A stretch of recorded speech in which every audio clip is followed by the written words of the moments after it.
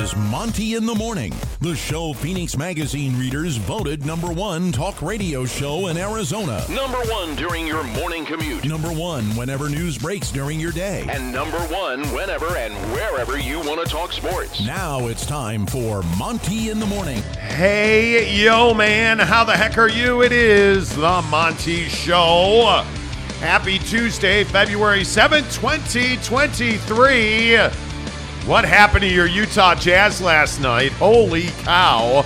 Wait, I thought Luka wasn't playing last night, and I thought Kyrie wasn't making his debut until tomorrow. Your Jazz got torched. Is it time to make trades? We'll talk about that. LeBron's breaking the record, I think, tonight. Yeah. I think LeBron breaks the all-time scoring record at Crypto tonight. But here's my question again. Why doesn't LeBron get the respect he deserves? We have to talk Lakers, LeBron, OKC. I know what you're thinking already. Why are you always defending LeBron? Because I feel like I'm the only one doing that. By the way, did you hear what Sean Payton said about Russell Westbrook? Russell Wilson, excuse me. It's National Fettuccine Day. Yes. Which I know that you are quite excited about. It is my favorite. Okay. That's right. When's the last time you had fettuccine? In California. Not this past time, but the time before. So like a year ago? Yeah. Okay. Yep. And I'm good with that. Man, we'll talk about fettuccine. Good morning to everybody already watching the show. Appreciate you guys being here. First one in this morning, as usual, is Maury Alvarez, live in the great state of Florida. Maury, appreciate you. What's up, Tanner Plummer? By the way, did you guys see the rehab video from Kyler Murray? Wait until football at 50, about 45 minutes from now. This video of Kyler Murray rehabbing his knee will blow. Oh, dude, it'll blow your mind. It will blow your mind, the progress that the little guy's made. I mean, it's going to be amazing. Are people Myron?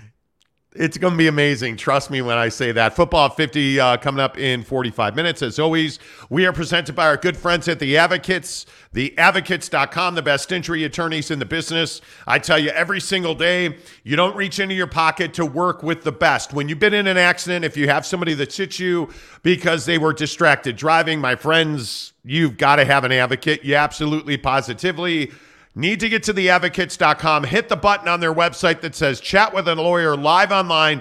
There's an attorney waiting to talk with you 24/7, 365 at theadvocates.com, where you never pay a consultation fee, no retainers. In fact, you don't pay the advocates until they win your case. Let's get to work on the program, because last night the Utah Jazz got torched by an undermanned Dallas Mavericks team, and it's pretty remarkable to me that the Dallas Mavericks are without Luka Doncic, they're without Kyrie Irving, they're without Dorian Finney-Smith, like they're without all these dudes, and yet still the Utah Jazz lose by double digits in a game they were favored by 9 points in. And before we talk about all the distractions of trades, the bigger issue for me is that I don't believe that Will Hardy has done a good enough job working the defensive end of the court for the Utah Jazz. And I understand he's a rookie coach. I understand he's got development to do on his own. But, Jake, at some point, Will Hardy has to be held accountable for the fact that this Utah Jazz team is not very good defensively. Yeah, I mean, it's very clear what's taken place with this team on the defensive end, and I think it starts before they even step on the court. I mean, last night, is a great example of a performance where I feel like you walk out there and you felt like you were just going to run away with this game. You felt like you could just show up and this would be an easy win because, they're going through the Kyrie trade and Luka's not playing and they're shorthanded or whatever. And that's just not the case in the NBA. I got news for you. Even the worst player on an NBA roster is one of the best players in the world. And I think people lose sight of that. People lose sight of, hey, these guys, even if you're the worst player on any given roster, you're the last guy coming off the bench, you're still a damn good basketball player. And given the correct opportunity, you're going to put the ball in the hole. And to me, I look at this performance and I just felt like, man, like Dallas just came out and said, you know what? We're going to run. We're going to get out in transition. We're going to run and try to create some stuff. And whether that's going to be an open three in transition or we're going to get all the way to the basket, I don't know. But that's going to be our strategy tonight. And lo and behold, what do you know? They got out and outworked and outran the Utah Jazz. And defensively, I just didn't feel like there was a a ton of want to last night. That's kind of what it felt like. It kind of felt like, well, this Hardy cat from Dallas, who's the last guy on their bench, yeah, we don't need to check him, even though he's 4-6 from three, and, it's all net, and he doesn't need a rim. But what does that mean when you say it didn't feel like there was a whole lot of want to? Is it a loose ball thing? Is it I didn't feel like you were disciplined on your assignments and working that hard. How many times is Hardy going to be wide open on the weak side wing? How many times is that going to happen last night? So, but again, the question I'm asking you is that an individual player not making an effort? Is that a systematic problem? Because I think when we're talking about guys like Will Hardy and we're talking about whether or not he's done a good enough job coaching defense, we need to be specific about that because it's easy to roll up and say, hey, this team's bad defensively. Here are my problems specifically with their defense. They don't get back in transition. That ball, they take a shot and they kind of hang out. The ball goes through the hole. Okay, cool. We scored a point. Hey, high five, high five. They're back getting a fast break layup. You're not getting back and defending. Your rotations on this Jazz team were so bad last night that you have a guy standing in the corner wide open for a three, and you don't have somebody even running out to him with any kind of urgency to get a hand up. Mm-hmm. In my opinion, like their pick and roll switches were terrible last night. It's one of these things, though, that this isn't isolated to last night. Yeah. And after the game, again, I know that Mike Conley was talking about how friends were texting him and saying, welcome to Chicago. And then Conley talked about how he went to Twitter and was looking to see if he had gotten traded. I understand that there are trades hanging over this team, and absolutely, Danny Ainge needs to make trades. There's no doubt about that. But what I'm telling you is this is an effort, this is a want to, and this is a poor coaching problem. Yeah, and the whole not communicating on the pick and roll and not communicating on defense, I've been seeing that since, the first week of the season. I mean, the only difference is that the first week of the season you had the built-in reason of, hey, it's the first week of the season. And now, I mean, I'm not saying that, it's every possession where they don't communicate. I mean, they obviously work on it and they're trying to be better about it. But here nor there, like, it's just when you play a team that is going through what Dallas is going through and they don't have any kind of, superstar player playing last night and they don't have some guy that is just outright better than you, it's inexcusable to not communicate in the pick and roll. It's inexcusable not to, get back in transition. And that to me is why, I think today, Will Hardy's got to have some responsibility on this one because I feel like,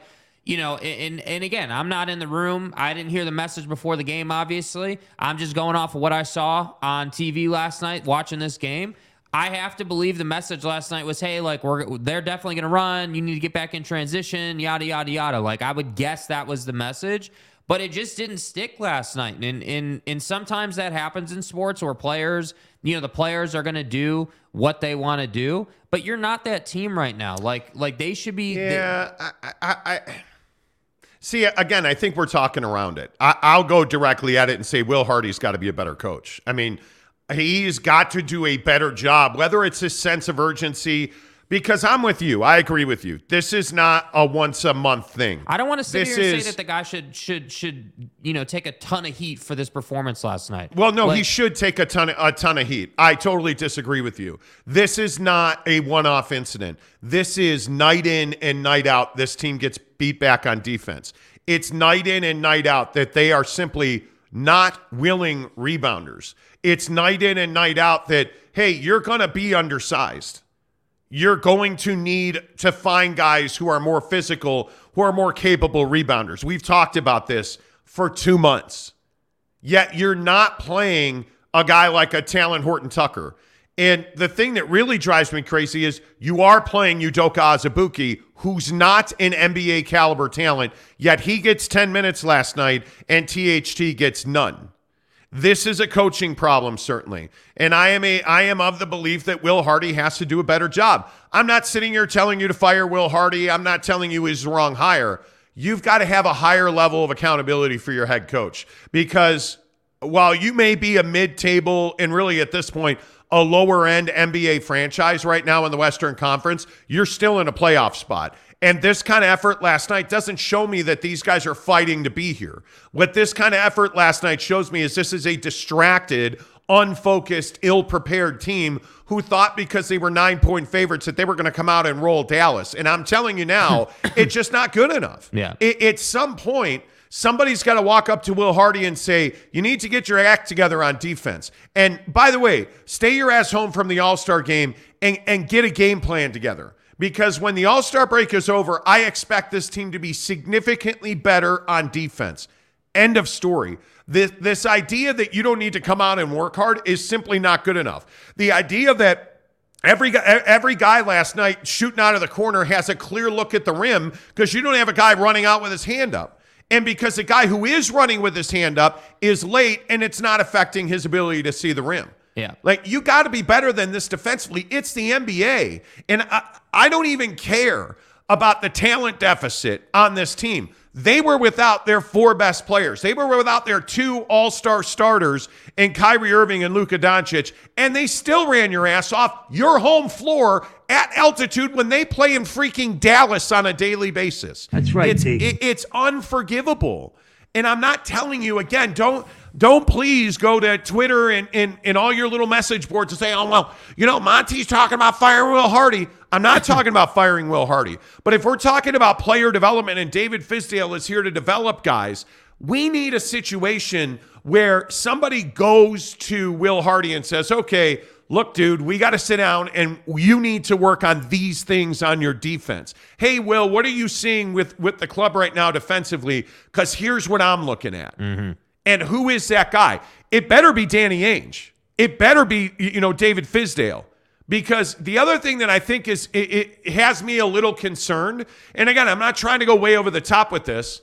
I feel like Ryan Smith is meddling, and I'm a little concerned about it. What does that mean? I feel like Ryan Smith is a guy who's all buddy-buddy with his players, and let me put my arm around you. And there was a video last night of Ryan Smith presenting Lauri Markkanen with a basketball for the All-Star, becoming an All-Star reserve. Jazz Bear is there, and they're taking a group photo.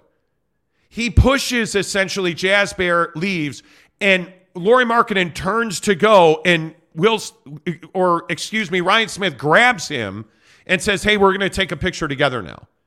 And it's like this cool kids thing. And this goes back to Travis Scott. This goes back to why is Dwayne Wade, when he is rarely in town anymore, when he used to be in town for every home game, why are Ryan Smith and Dwayne Wade sitting in different parts of the building? What happened to buddy? We're sitting together like we're owners of the team. What happened to that? Ryan Smith is a tech billionaire. I get it. He's like 15 years old, because that's how this appears to me. Look at the clothing line that they released yesterday. Right. Yeah. Did anybody notice that?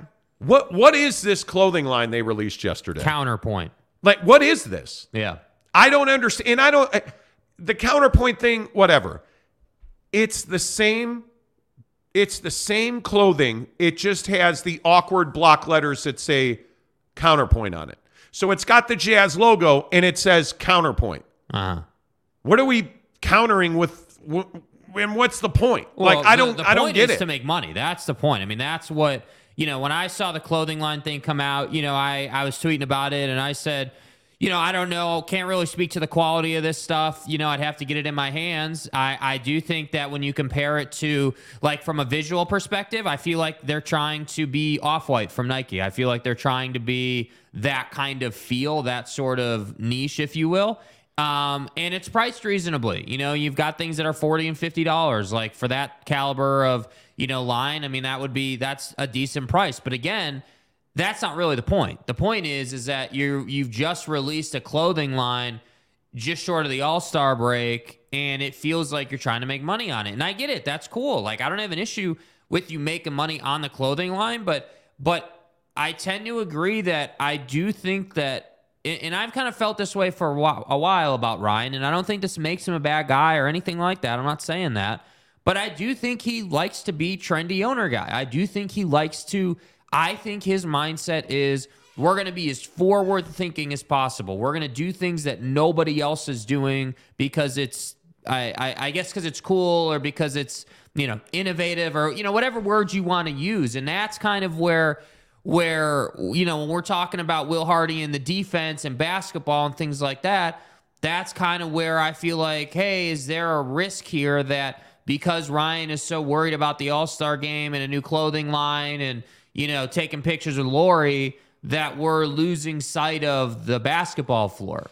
That's what I'm a little curious about. And I know it's not, like Ryan's only responsibility to make sure that this ball club wins games. Frankly, that's Danny's responsibility. If we're being really honest, like he brought Danny Ainge and company in to win more basketball games. That's just the reality of the situation. But also the reality of the situation is you're the owner of the club. So it is your responsibility to go out and make the team better. So I look at everything going on with the Utah Jazz and I say, I see a lot of noise happening, a lot of distraction, clothing line, Travis Scott, Delta Center, any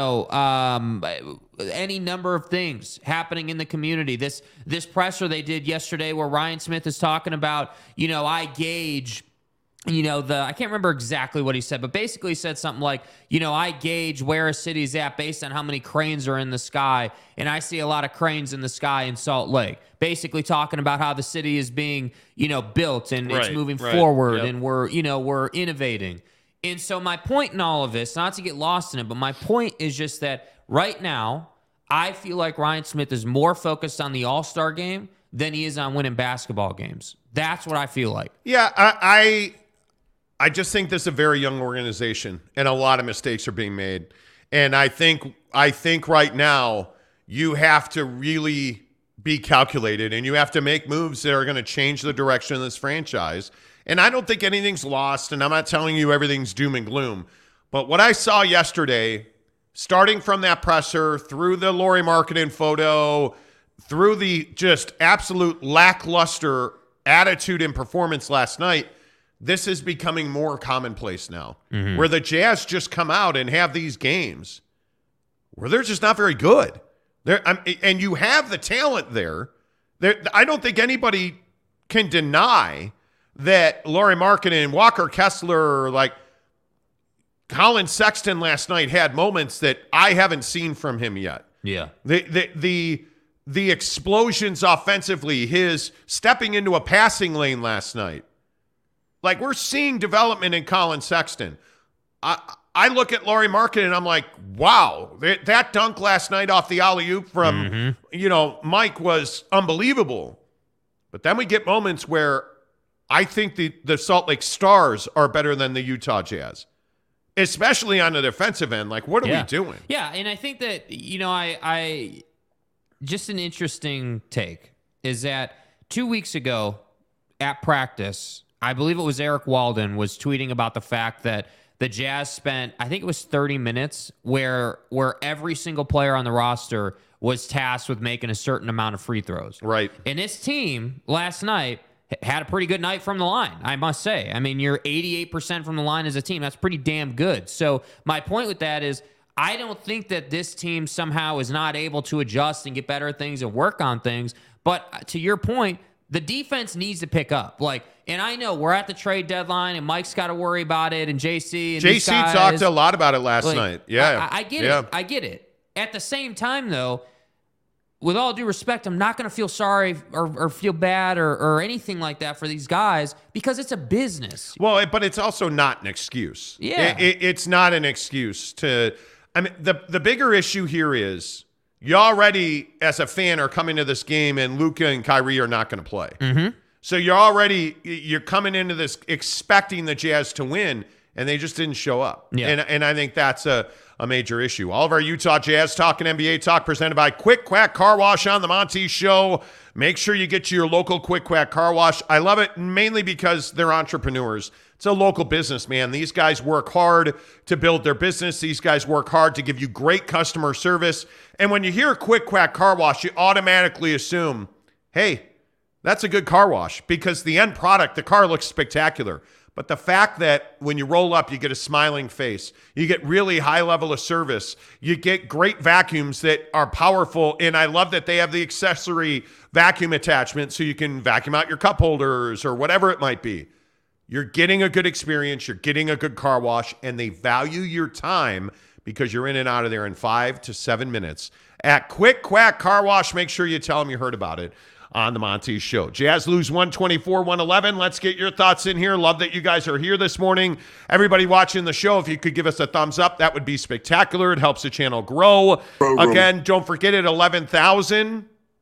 And now it's just a matter of time. I mean, we set a lofty goal, or what we thought was a lofty goal, and you guys have really come through for us.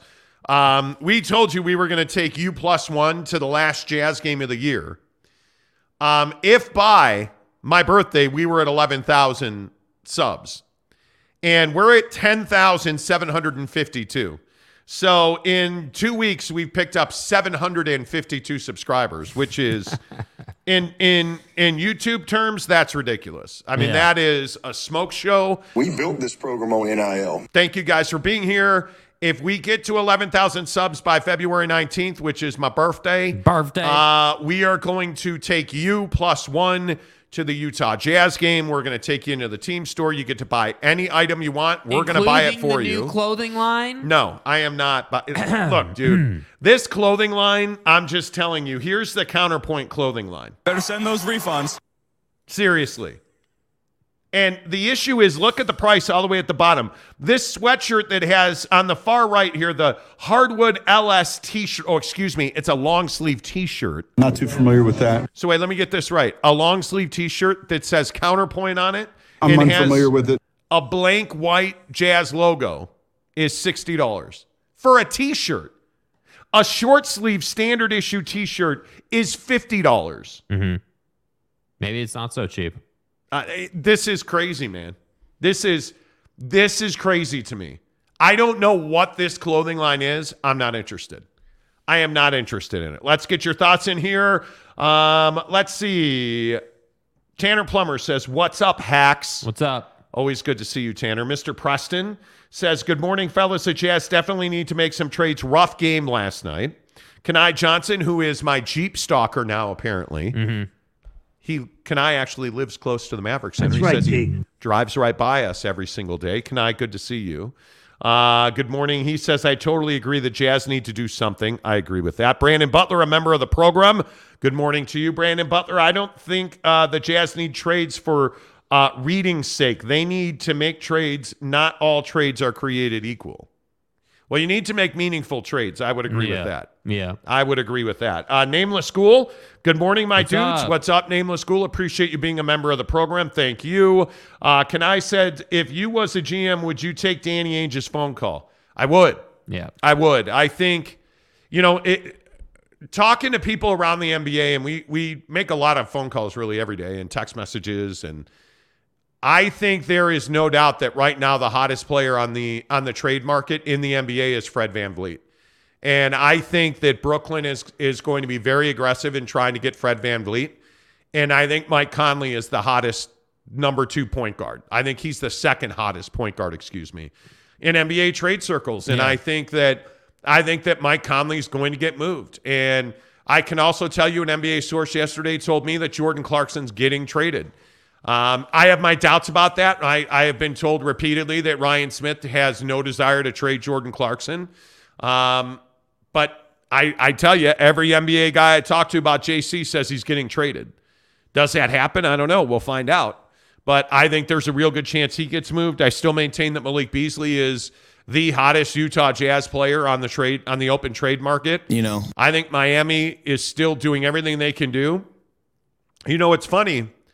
Yesterday, we told you that Ishba, the new owner of the Phoenix Suns, had be put in place before the deadline. Yeah. Yesterday, he was unanimously approved by the NBA Board of Governors, 29-0. The Cleveland Cavaliers, who also are in the mortgage business, abstained, so they did not vote. The Phoenix Suns are open for business starting today because Matt Ishba is going to take over the Suns today. Yeah. So that deal will close, and my guess is the Suns are going to be open to trading first-round picks. And I think the Suns and the Jazz make perfect trade partners, man. Mm-hmm. So I would keep your eyes on that for sure. And I think there's time, by the way, too. The timing with which that deal went through, you still have time. Remember what I said last week, or maybe I said this yesterday. You know, a day, like 8 hours in NBA time is plenty of time to get something done. So the idea that you have 2 full days here, 3 full days really, it means that lots of things can still happen. RR says, I thought the Mavs game would be an easy one for the Jazz, -9 going into it last night.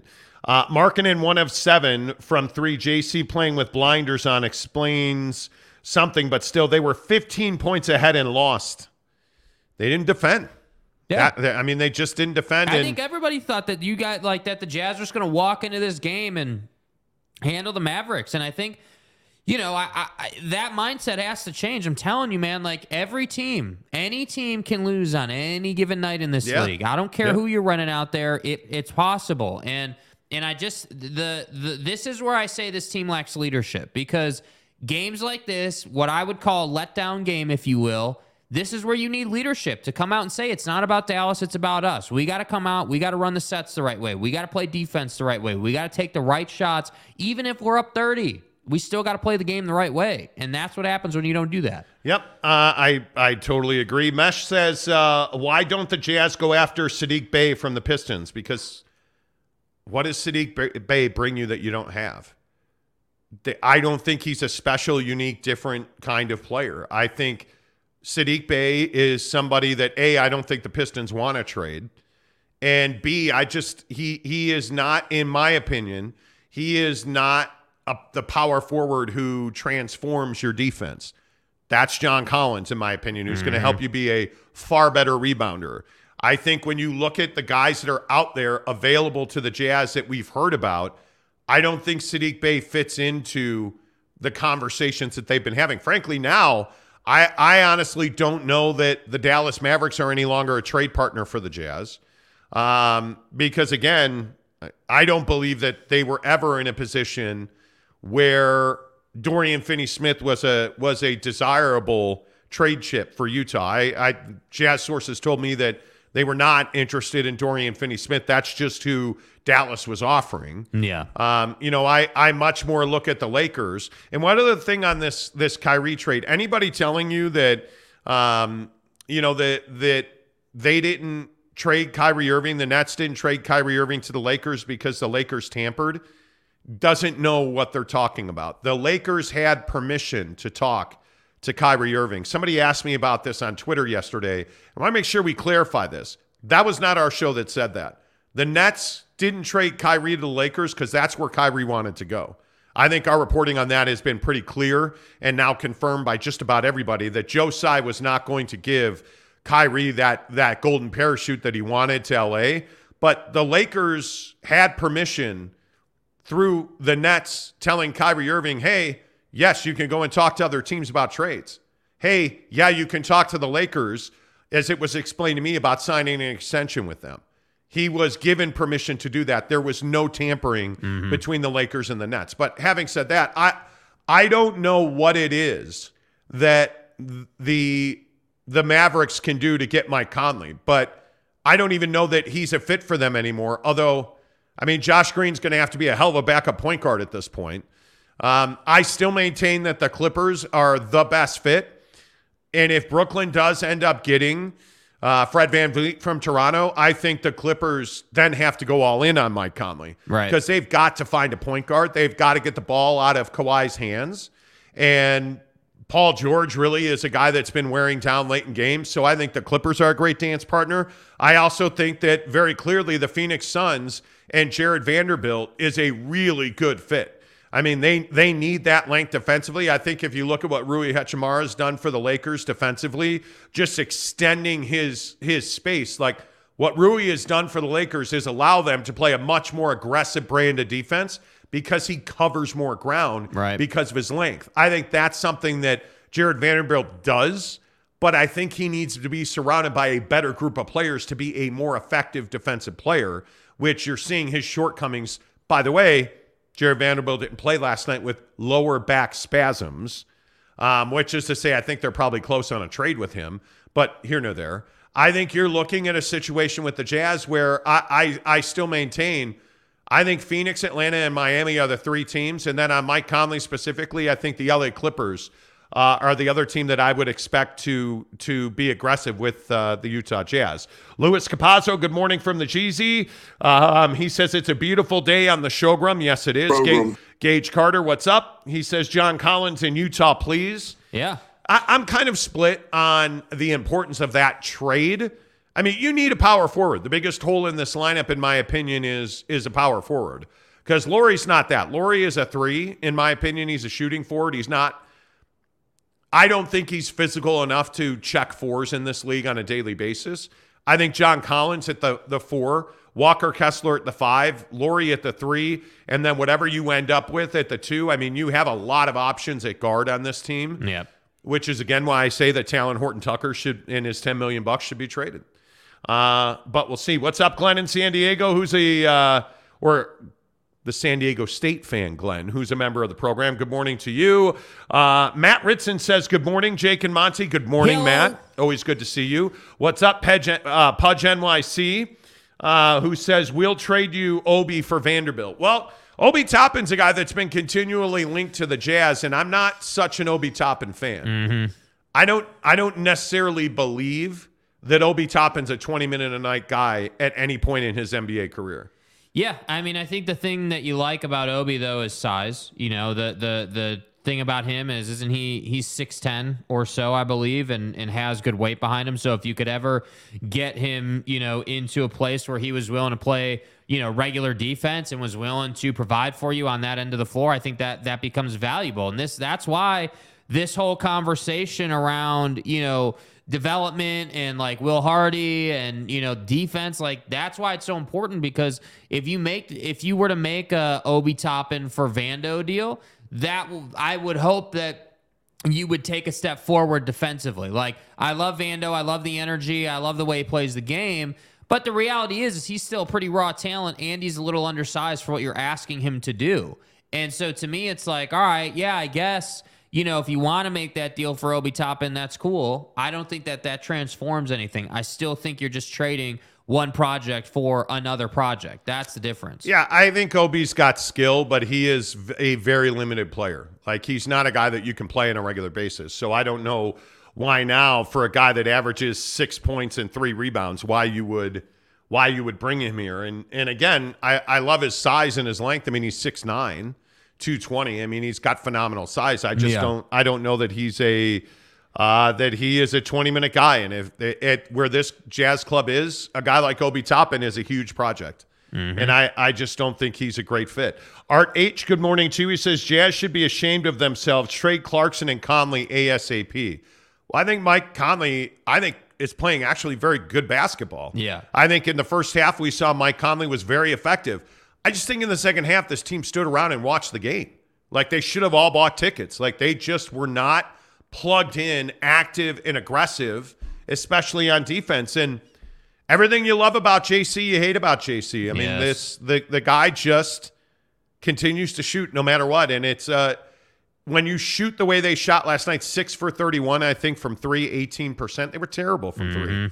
And at some point you've got to, I mean, you just got to be who you are, which is a 3-point shooting team, but you also might want to try going to the basket. Yeah, and he had 26, and I totally get that. I just think this team doesn't have a guy, a core guy. Like, I know Laurie's the all-star and he's the best player, and that's great. I'm not trying to take anything away from him, but they lack that, and I don't know if you want to call it a glue guy or whatever, but a guy that steps up and says, dude, like, this is not good enough. Like, it's not good enough what we're doing right now, and we got to get back to basics. And someone needed to be saying that, like, probably halfway through the second quarter. Like, you needed to kind of change the narrative through the game early in this game, and that's what I hope at a minimum they're able to find through some of these trades. And I'm with you. Like, I know a lot of people are saying they're going to trade JC, but we know for a fact Ryan does not want to trade Jordan Clarkson. We know that. That's just not in question. So I don't know, man. I just think that this team is in a very interesting spot, and this is why I keep saying this trade deadline is it's not just about making trades. It's about defining the direction that this organization's going to take in the coming months. Yep, the Monty Show is presented by The Advocates. Find them online at theadvocates.com. We got stuck in traffic at a construction zone, and I got rear-ended at 80 miles an hour, so I needed help. They just stepped in and pretty much took care of everything. If you're in a motor vehicle accident or situation, call The Advocates. Chat with an attorney live online right now at theadvocates.com. There's a little button on their website. You just click it. You can talk to an attorney 24/7, 365. And don't forget, you never come out of pocket to work with The Advocates. In fact, you don't pay The Advocates until they win your case. Hello to our friends in Phoenix. We love all of our guys in Arizona. Guess what? The Advocates just opened an office in Arizona. Make sure you tell them you found them on the Monty Show. Talking Jazz basketball coming up here in 13 minutes. Sean Payton and Russell Wilson already off to an interesting start. And why is it Jake Heaps' fault in Denver? It's not going to take place here. Is Jake Heaps the problem with Russell Wilson? We'll talk about that. Big update on Kyler Murray. This video of him working out. Wait until you see this video of Kyler Murray working out. It's amazing. I mean, it's an exclusive on the Monty Show, too. Only here. It's What you bet. Good morning, Ian. He says, D. Wade and Ryan Smith played the horse together before the game. They are BFFs. No worries. Yeah, I don't know. Obviously, I'm not saying they had a falling out. It's not the same. It's not the same. There had been rumors that Dwayne Wade wanted to and then did sell his interest in the team. The Jazz confirmed for me that's not the case. He has clearly not been around as much. That's something I would keep an eye on. Hey, Zaire's not here either, by the way. By the way, did you see that Zaire signed in Africa? He is playing in Cape Town in the Basketball Africa League. Mm-hmm. So congratulations to him. I just think it's something I would keep an eye on. Like, listen, I'm not telling you that Ryan Smith and Dwayne Wade don't have a relationship, or it's not the same. They used to sit in the same seats right next to each other every night. And then what happened? Dwayne Wade disappeared for months at a time. Mm-hmm. And, Gabby, his wife, Gabrielle Union, then goes on her podcast and talks about how he's freed himself up from the Jazz. And I'm telling you, it's not nothing. Yeah. It's not nothing. That's all I'm saying. Brett Stubbs, good morning, too. He says, where is Joe Ingles when we need him? Jazz should talk him into retiring, and as an assistant coach, he just hassles Jazz players. Well, I think certainly we saw the value in Joe Ingles when he left the club. I don't think there was any doubt about the fact that the locker room got much worse once Joe was traded to Portland after he hurt his knee. And I think, I don't know, I just watching him in Milwaukee this year, I think Joe's got a lot left to offer. Yeah, I mean, the guy can still shoot at a very high level. And I think Joe is contributing on a championship club, and I think he's in a great spot. And I don't think that it's fair to be like, yeah, like they should, Brett, with all due respect, like they're not going to go after Brett, or they're not going to go after Joe. Be like, yeah, dude, you should retire and come here, and you should be a hard ass in the locker room. That's not who Joe Ingles is. That's not like that's not how he speaks to other players. Like Joe is a glue guy because he's friends with everybody and he can bring people together. He's not going to go up to, Colin Sexton and be like, hey, like you got to do this. Like he's going to be like, hey man, like you need to consider a couple different things. Like you need to understand that Will Hardy has a system and he wants you to play a certain way to maximize your success. Like it's just a different approach. Yeah. See, I'm worried about that because I want to believe that Will Hardy has his hands on the defense. I just don't see that. I don't. By the way, Brett also makes a good point. Jake not wearing black is throwing me off. Like, hey, look, man, I'm here for you. I'm here, Team Black. Mm-hmm. Then there's this guy who's wearing like a shirt with golf clubs on it. Yeah, it's a nice shirt. We have things to do after the show. Yeah, you have things to do after the show. Matt Webb says, Jake's a new man, free of sin. Well, this is the show of sinners. Duh. Sinners. Duh. Oscar says, let the Wemby sweepstakes begin. Yeah, good luck with that. I'm just not here for that, man. Well, and you don't need the sweepstakes. The best example I can give you of this is if they were all in on Victor Wembanyama, the assumed number one pick in the NBA draft. Big, tall kid, weighs like 13 pounds total. Like his body weight is 13 pounds. But his name is John. Well, John weighs much more than 13 pounds. I think John's left nut weighs 13 pounds. I could be wrong. But you look at Victor Wembanyama, he's 7'4", I think. He's a project, but he's going to be the number one pick in the draft. I don't think there's any doubt about that. You have enough players and picks to make that trade today if you wanted to. You just wouldn't do much. You would just keep acquiring draft picks to put you in a better spot to make that trade. But what has Danny Ainge said, and what has Danny Ainge done? We're not here for a full rebuild. Right. Danny Ainge is doing here what he did in Boston.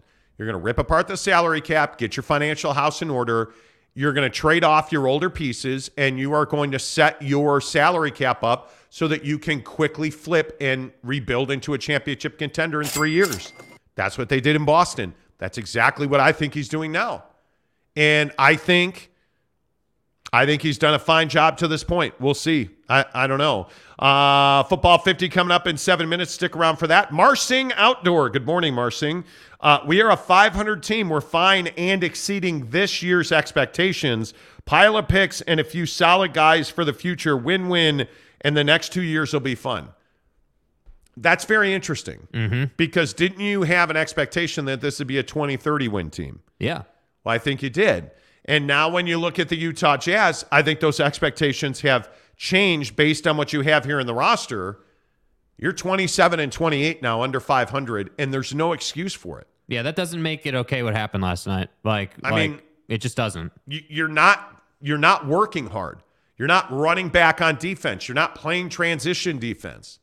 That's the story of last night. And it's really interesting. Will Hardy's path and career as a coach would suggest that defense would be on the forefront. I mean, when you come through Boston's system and you obviously have a ton of time under Danny, and it's no secret what those great Boston teams did. I mean, and again, I know the league is different, and I know that's a different game, and we don't like to compare eras on this show, but just when you look at Will Hardy's path and the guys he'd been around, those Boston teams were physical defensive teams, and then they went on offense and did their thing. And to me, it's I don't know. Part of me, a big part of me, 80% of me is yeah, they just came out lazy last night. There's no other way around it. I know that's not comfortable to say, and it sounds kind of bad, but that's what happened. You just didn't come out with that fire and that energy.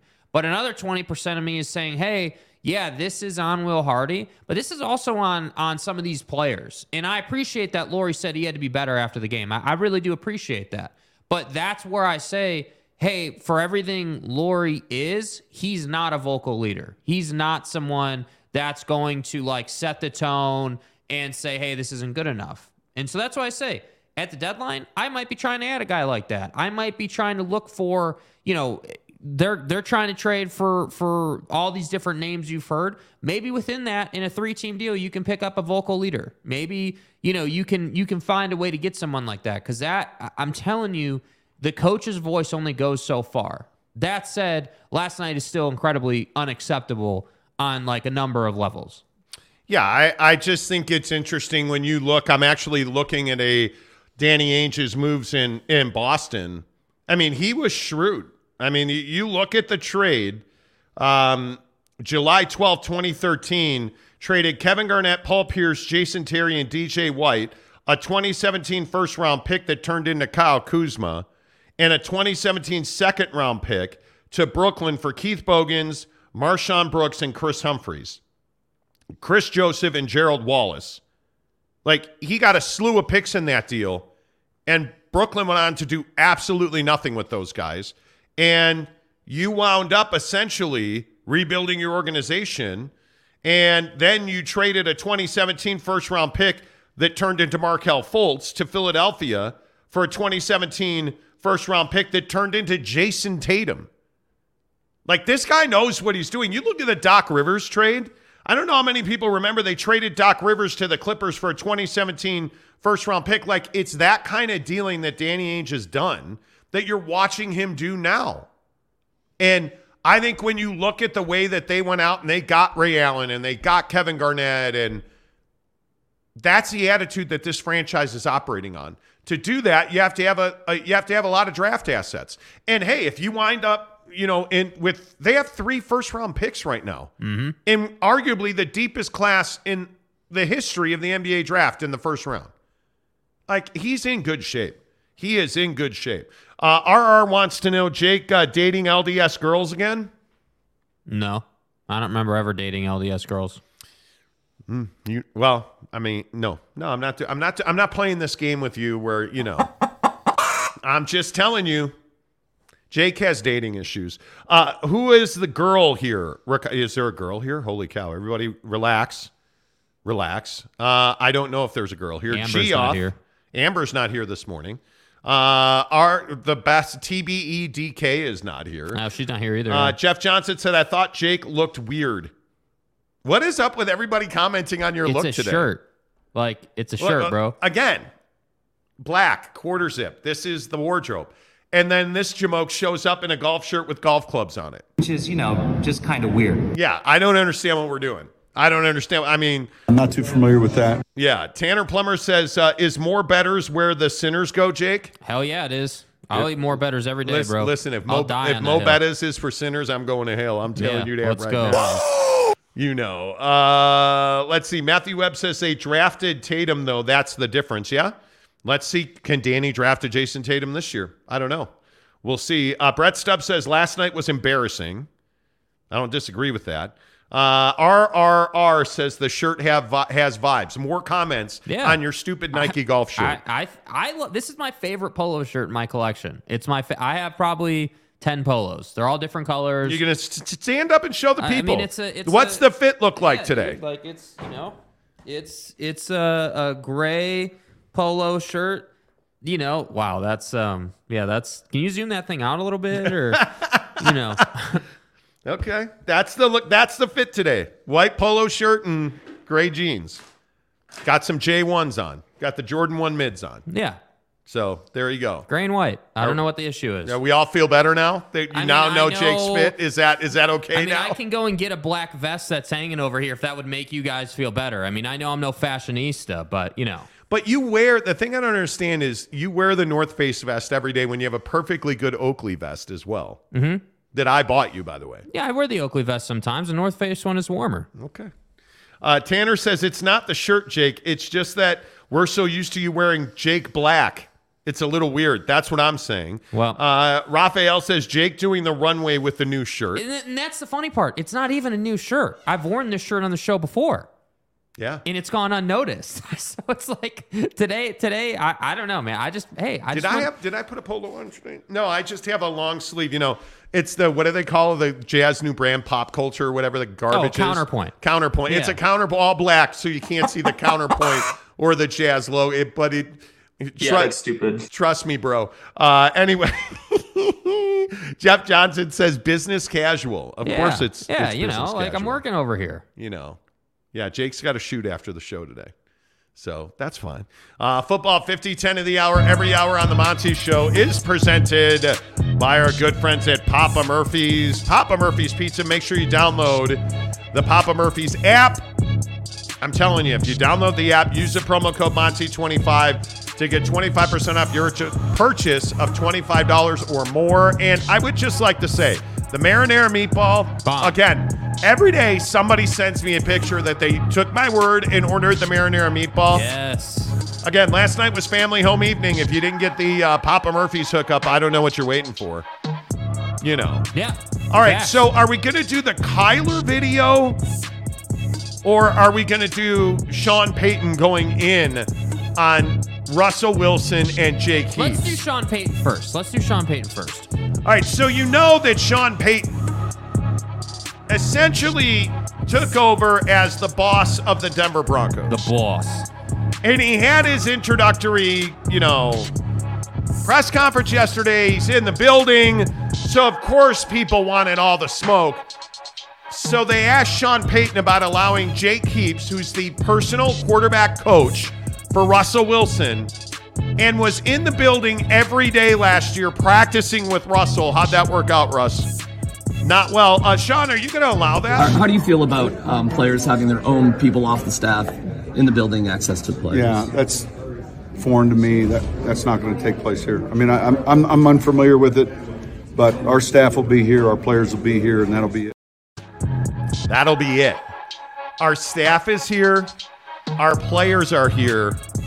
That'll be it. What do you make of that whole thing? Yeah, I mean, I think that Nathaniel Hackett never would have said this. I think that Sean Payton is asserting his dictatorship over the organization. Wow. But I think that this is why you brought Sean Payton in, because Sean Payton's willing to be uncomfortable. It's going to be Sean Payton's way or no way. Yeah. And Russell Wilson just needs to get on board. And I think, again, like, the reality is Jake Heaps and any personal quarterback coach is not going to make the difference that needs to be made here. You want to work on mechanics, you want to work on personal stuff. I get that. I understand. But this is a systematic, hey, as an offense, we were not good enough thing, which is not Jake Heaps' department. Yeah. It's Sean Payton's department. And that's why I say I'm cool with this. I'm okay with it. Yeah. I love that he did this because, with all due respect to Jake Heaps, from what I understand, he's a great quarterback coach. Awesome. Yeah. But you have no business being in the building. What Russ was doing was trying to flex and, hey, I'm special. Well, here's the problem, Russ. You're not special. You were terrible last year. You did not execute. You did not play well. The Broncos counted on you, and you were trash. And so now doing it your way is no longer the way. You're going to do what Sean Payton says or you're not going to be there. And I say, Sean, amen to that. Speaking of quarterbacks, we now know that Kyler Murray, as you know, tore his ACL. Kyler is a really important guy. They fired Cliff Kingsbury. Kyler's got this knee injury, and now we know, though, that Kyler is well ahead of schedule. I mean, this workout video is amazing. Kyler Murray, look at the work that Kyler Murray is doing. Pick it up. Walk back. Wow. Look at these squats. It's Kyler Murray. Look at his face. Watch his face here. I mean, look at the flexibility in Kyler's knee. I mean, look at that, dude. I mean, the intensity on Kyler's face. Look at that. Look at this video. It's Kyler. It's dude, he's going full ass to grass with it, bro. It's Kyler Murray, like yeah, come on. It's Kyler. Look at it. Little guy. Verticality, buddy. Pick it up. Kyler's working out. Like, yeah. He's squatting. Look at the assister. He's smart. He went and got a guy that's like 3 times his size to assist him. He's spotting him, like the spot. And you're right, he's ass to grass with the... Yeah. Look at the squatting technique. Look at his face. Kyler, let's go. Let's go. New head coach on Monday. Let's go. Kyler Murray. What do the people think? Matthew Webb just says, bro. Come on, that's funny. That is funny. Jeff Johnson says he looks bigger than ever. You guys, it's Kyler Murray. Ryan P says he's mean mugging it. Yeah. Jeff also says, oh no, haha. Do you really think we had a video of Kyler Murray working out? Are you kidding me? No. Kyler Murray or Cliff Kingsbury, bigger problem for Arizona? Go. I think Kyler was the bigger problem, but I don't think that Cliff is some great coach either. I think it says a lot that Cliff Kingsbury went to, where did he go? Maldives or whatever it was. The Maldives. Maldives?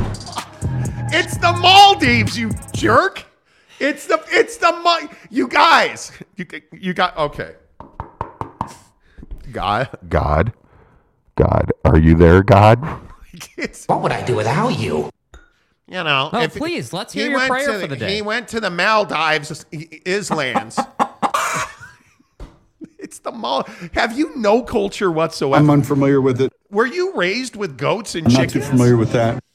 Are you serious? I don't know. You're the one who raised me. I don't know. Was I? I know. Q Sam says Warner Pop MVP there. I'm telling you. Boyd Lake says effing calm down. Exactly.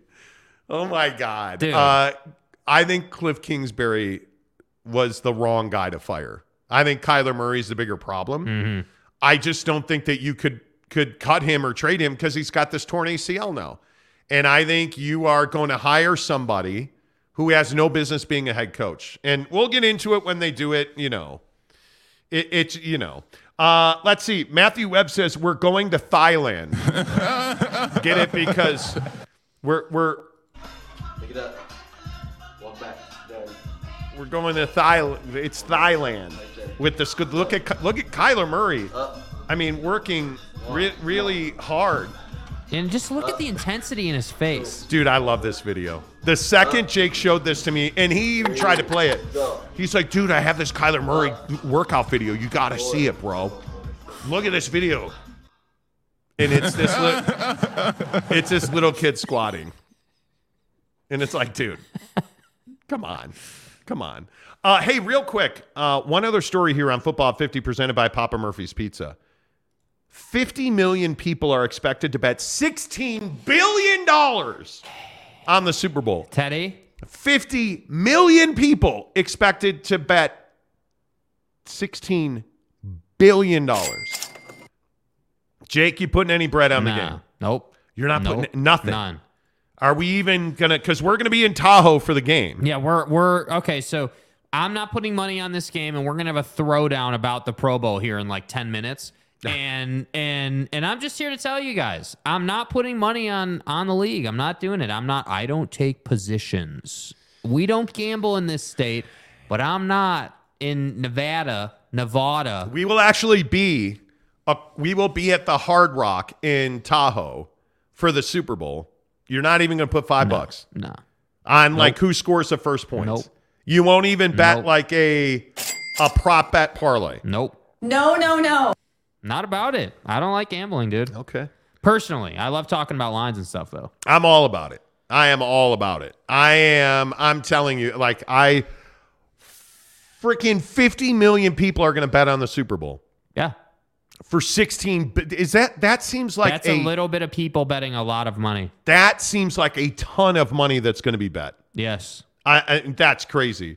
Ricardo Ramazzotti says yes, millions. Hey, bro, did you know that it's National Fettuccine Day? Are you saying that his first name is Ricotta cheese? Yes. Okay. Let's see. Nevada sounds like Ginsonga. Sounds like Tommy. Gonzaga. No, we're not doing the Gonzaga. Gonzaga. Calm down. We're not doing Gonzaga. We are doing Papa Murphy's Pizza. Make sure you use the promo code Monty25 to get 25% off your Heart Baker Pizza. When you get a Heart Baker Pizza from Papa Murphy's, it's like you're our Valentine. Because we're giving you our heart, our fresh pepperoni and cheese-covered heart to take and bake however and whenever you'd like. But then you give our heart away? So does that make us your Valentine? Wow, love is hard. Thank goodness we're pizza. So whether you need a Valentine or need to be one, get what you need this Valentine's Day with a Heart Baker Pizza from Papa Murphy's. Yep, make sure you use the promo code Monty25 to get 25% off your purchase of $25 or more at Papa Murphy's Pizza. I would tell you again, download the Papa Murphy's mobile app. It's super easy. You can order your pizza right now today.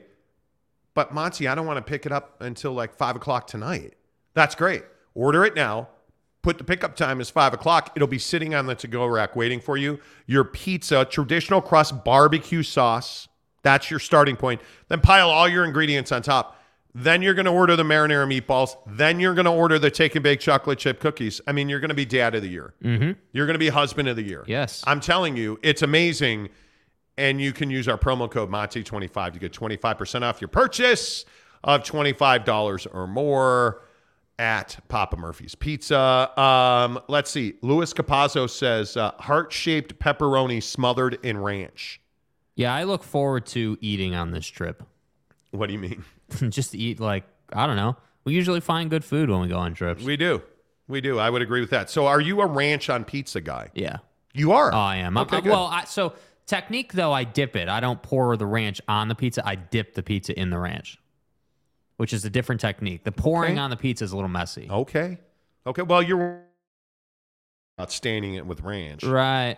Geoff says, I'm just getting back from the gym and Kyler has got me feeling inadequate. Well, Jeff, I mean, baseball season's almost here. Let's go. Warm that arm up. Yeah. Let's get the throwing Do you motion even down. lift? Let's see. Eric in Raleigh says, eat a heart-shaped pizza smothered in ranch in advance of your heart attack. There you go. You got to get that, How's your vitamin taking going? By the way, we've talked about this on the show. If you're new to the show, Jake never takes vitamins, even though he has an entire collection. He's got the CoQ10. He's got like the plant sterols, all that good stuff. So you can go to Pound Town. How's your vitamin going? It's going okay. I'm working out. There's a lot I'm trying to add, man. Freaking cold showers and vitamins and carnitine and See, it's all in the routine for me. Yeah. Cold shower, vitamins, carnitine, car, work, bed, cold shower, Mm-hmm. It is what it is. You know what I'm saying? Tanner Plummer says, is Greg Hawkins a ranch on pizza guy? He's not. No. He certainly is not. But he is a big fan of the Advocates, or so I'm going to lie and say he is. TheAdvocates.com, the best injury attorneys in the business, no matter where you're watching the show today. Make sure you get to TheAdvocates.com. There is a box on their website where you can chat live online with an attorney. And listen, the thing that I love about the Advocates is that they have empathy. They understand that when you get in an accident, it's one of the worst days of your life. And you need somebody who can walk you through the process, because relying on your insurance company is not the right way to go about this. I can only say it so many times, folks. Your insurance company employs thousands of attorneys, thousands of them. Shouldn't you have an attorney for yourself? I'm telling you, it's mandatory, because your insurance company is not trying to give you all the money that you deserve. No, friends. They take your money on a monthly basis, and insurance is important, absolutely. But when you get in an accident, they're trying to pay you as little as possible, and they're trying to pay their shareholders as much as possible. That's why the Advocates are the best in the business. They fight insurance companies every single day. It's what they do. Let them do it for you so you can get back to focusing on going back to work. You can get back to focusing on your health. God forbid you're in an accident that also gets you injured. Hey, man, you got to focus. You got to get healthy. The Advocates are even going to help you defer your medical bills. That's why they don't ask you to pay them ahead of time. There are no retainers. There are no consultation fees. You don't pay the Advocates until they win your case. Chat with an attorney live online right now at theadvocates.com. Make sure you tell them you heard about it on the Monty Show. This story with LeBron James is a big deal. You know that LeBron is just 36 points away from breaking the all-time career scoring record in the NBA that is currently held by Kareem Abdul-Jabbar, another Laker legend. And it is Lakers and Thunder tonight on TNT, 8 o'clock. Jake, does it go down tonight? Yeah, it happens tonight. I think that because it's OKC, I don't think they're going to have a lot of ways to stop LeBron. And I hope LeBron is selfish tonight, truly. I hope that he is somebody who prioritizes himself tonight and really works to cross the line, because I think it would be, a very fitting moment in his career. And I still maintain the Lakers need a positive here. When's the last time the Lakers had something positive happen to the organization? If you really think about it, they haven't really had a positive since the title, since they won a championship in the bubble. And it's been a couple seasons now. So to me, I look at this and I say, that's part of the reason Bron's pushing hard. I think Bron wants to get this done and off of his plate so he can stop worrying about it, because I don't believe for a second that Bron doesn't think about the scoring champion or this all-time record, and crossing it and being that guy and adding it to his resume. I don't buy for a second you're not thinking about that. So to me, this is just like Jeter in 3,000 hits and then hitting a home run across the line. This is, any sort of other record that somebody would cross. These guys think about it. It's their whole life. So to me, I'm looking at Bron and I'm saying, yeah, it's OKC. It's at Crypto. Go and get the job done. It's 36 points. He's more than capable of going and getting 40. And just to put that into perspective, and I love looking at games this way for individual grades, it's 10 points a quarter. That's all you need to average to be on pace. And if you think about that, LeBron James is going to take probably, 8 or 9 shots a quarter at least. So all he's got to do is make 4 or 5 of those, depending on if it's a 2 or a 3, obviously, and he's good. That's why this should get done tonight. It's not a lot to go and get this done. So to me, yes, I think he crosses this line. He gets it off his plate, and I would expect a routing of OKC tonight. Yeah, I think he gets it done tonight. I agree 100%. I also think LeBron James doesn't get the respect he deserves. And listen, I understand that LeBron's a guy that, you know what, he's controversial. I don't disagree with that at all. But the thing that I think I would certainly say here is LeBron has earned your respect. And all the excuses you can come up with, I just think are ridiculous. He's the most clutch player in clutch time in the history of the NBA. I think he is the most dominant player of, I think, certainly the post-Kobe NBA. I think he's the best player in the NBA right now. I mean, there's nothing that this guy hasn't done. And a lot of people will tell you, hey, it's just because he's played so long that he's going to break this record. Well, that might be true that he's played so long, but he's got one of the top per-game scoring averages in the history of the NBA. I don't care how long you play. If you're not a good player playing at a high level, that number is going to go down. His has not. And again, I mentioned the clutch stuff. I mentioned the ability to carry teams. Like, you don't have to like LeBron's politics. You don't have to like LeBron's moving around teams. But you do have to respect what he's done as a player because he's earned that respect. And one of the things I was really disappointed in yesterday, ESPN had, Mad Dog Russo on there talking about how, LeBron is just a stat getter and well, yeah, he fills up a stat sheet and he has for his entire career. And I don't think that should be a knock on the guy or that he is not one of the, Russo said he's not one of the great all-time scorers. And it's like, how do you look at what LeBron has done and what LeBron is doing and not have respect for him and not show him the respect that he has earned? Longevity is absolutely a skill in today's world of professional sports. Why are we knocking LeBron James for showing that, hey, I'm going to put resources, tens of millions of dollars into my body. I am going to make sure I'm available to my team. I'm going to make sure I'm available to my league. I'm going to be the best player in my league in my late 30s, which is unheard of in the NBA. Why are we knocking LeBron for that? I don't get that. And we love hating in sports. I get it, and I understand that. But this guy deserves your respect because he's earned it. And I'm tired of the effort that goes into ripping LeBron James, the basketball player. And it kills me. Even like his statements about Bronny Jr., his son, having the ability to pick any college he wants to go to. Why are you hating on something that is fact? Is it because you're jealous? Is it because you're bitter?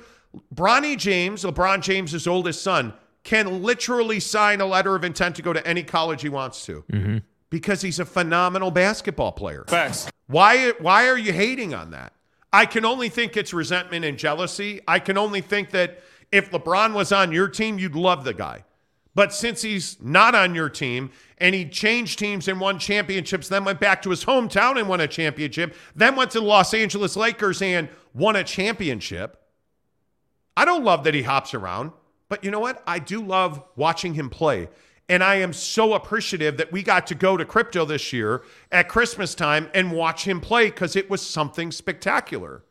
I love the guy, and I give him all the credit in the world for breaking this record. Yeah, and I think that, it's easy to hate on greatness. It's easy to not appreciate it. It's easy to take that stance of like, oh, well, and I don't necessarily disagree with the concept. Like I hear all the time, well, he's been to, so many finals. He's played so many finals series, and he's only won a few of them. His win percentage in the finals isn't good. And while that might be true, it's also true that he's bounced around, and he's been the reason that his teams have won championships when they have. And so I think it's one of those things where you're just going to choose which stance or viewpoint you want to have on it, and that's what you're going to go to. But I'm with you on this. I think that, you can't, you can hate on Bron if you want to, but the reality is he's one of the greatest of all time. And I'm telling you guys, if you're someone that's hating on LeBron, again, I'm a Kobe guy, I'm a Jordan guy, but I respect what LeBron's done. And frankly, it's starting, if it hasn't already dawned on you, obviously it's dawned on me that we're starting to lose some of these guys. We're starting to lose the LeBron Jameses and the Steph Currys and the KDs and, you know, these great players that my generation specifically grew up with watching. Like, LeBron is the Michael Jordan of my generation. You need to understand that. He is. Like, he is. The millennial generation that's in their prime earning years and in the prime ticket buyer right now, LeBron is the GOAT to that generation. By the way, the highest price ticket at Crypto.com Arena tonight, $75,000. Are you willing, because I'm not, are you willing to pay 75 GER, even if money wasn't an issue? I don't think I could pay $180,000 with fees for 2 seats to see LeBron James break the all-time career mark. Yeah, I couldn't do it. I maybe I should want to do it. I love the NBA. I love going to games. I just can't see paying that much cash, dude. Yeah, and I think if you're, I think the tough thing is like, somebody who's able to afford that doesn't view $75,000 as $75,000. They view it as $5, and that's kind of the difference in why the league can get that kind of bread in Los Angeles. I mean, if you've never been to crypto, it's definitely one of those places that is a schoolyard of celebrities. It is, and these are all people who have a ton of money, and that's great. Like, that's Los Angeles. That's part of what makes the experience awesome, but then that's also part of what $75,000 for, I'm assuming, and I don't know, is it a floor seat or whatever seat it was? Courtside. Yeah, I mean, that's part of it. 75 GER. Yeah, like you think about, like when we went to the game, Floyd Mayweather was there. You know, that kind of guy is there, and it's like, yeah, dude can afford that. That's not a problem for him. So that's why I say that side of it, I get it. Now, I wouldn't probably pay that. I would much more rather be paying for, you know, a great experience at home. I could totally see think about it. If you're a diehard Laker fan and you got family, and you could turn LeBron breaking the record into a whole thing if you wanted to, just like we do at the Super Bowl or other events. So it is a big deal, and I just hope that you guys respect what this guy's done. I think, yeah. I don't know how you don't respect his game. Adam Monks on Twitter says that he does not respect LeBron. He is a joke. I'm not going to kiss his ass. Let's see him drive heavy equipment, drive a truck. Then he might get respect. That goes for a lot of NBA players, not just LeBron. Like, okay, what does him driving heavy equipment or driving a truck have to do with anything? Because I think for whoever this guy is, the Twitter guy, like when people say stuff like that, all that means is you resent LeBron James and, as he said, other athletes because they are more fortunate than you. That's the reality, and that's okay. That feels about right. Yeah, I get it. Like you're upset that LeBron is a billionaire off of playing basketball. That's the core of it. But obviously, he's got a bunch of other business interests and all that good stuff. I don't need to go into that. But essentially, LeBron's made his wealth through a child's game. And you resent him for that, and I understand that, but I don't resent him for that. I appreciate LeBron for that, because all the time that you spend resenting LeBron and athletes like that, you don't thank them for the moments they give you when you're driving that truck that got you through those tough times. When you were, you know, your body hurts and it's cold out and you don't want to be driving the truck.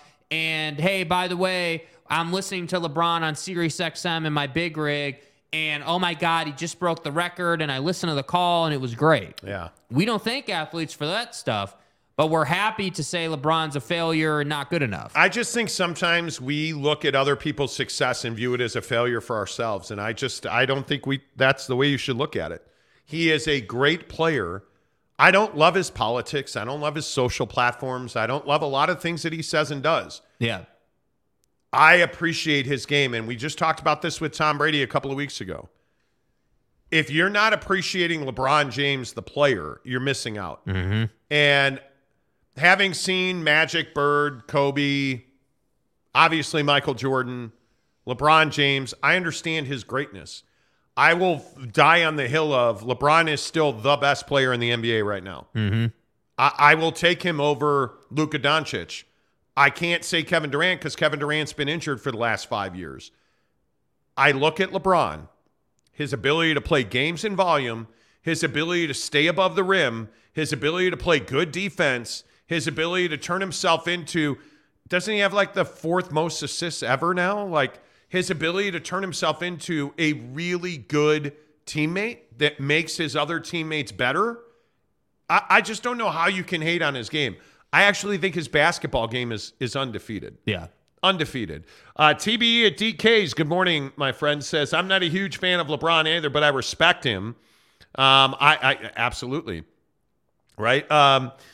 Rakata, are you even on the right chat? Yeah, I don't know if Rakato Ramazzotti is. I don't know. He's talking about managing other people's stolen information. Bro, different show, my guy.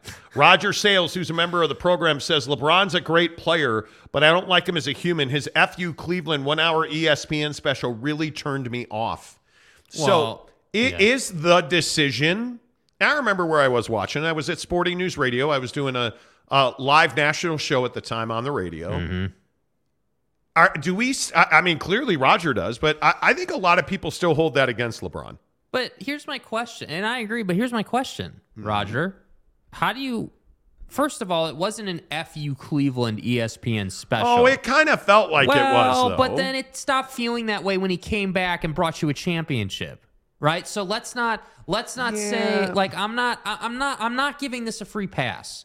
If he had never come back to Cleveland and never made it right, okay, yes, the decision was FU Cleveland. He left on you. He went to Miami to Wade County and did his thing. Okay. Wade County. But the reality is LeBron came back and brought you everything and then some that you could have ever wanted from the guy. Yeah. So I'm not going to give, I love you, Roger, but I'm not giving you a pass on this one, dude. It wasn't an FU Cleveland, and this is what we do to Bron.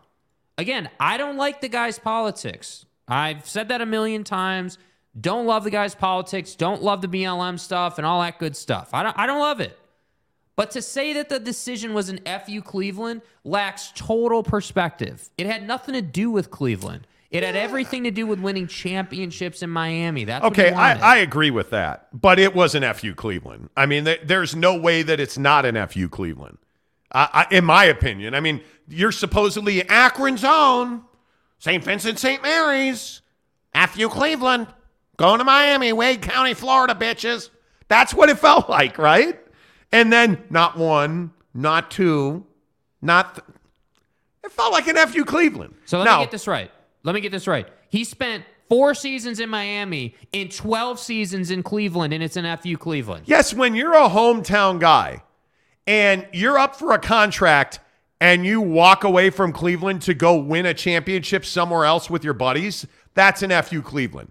That tells me you're not a Cleveland guy, you're an Akron guy, which means you should be a Cleveland guy, but you're not. That's what that tells me. That's Karl Malone walking away from the Jazz to go win a championship with the Lakers that thankfully he did. Yeah, but here's the difference. Everyone believed that LeBron was going to win a championship. Nobody believed Karl was going to win a championship. Yeah, I think, in my opinion, I don't know that even matters at all. I think that LeBron's a guy, and again, this is just my opinion, I think LeBron's a guy that has to do it better.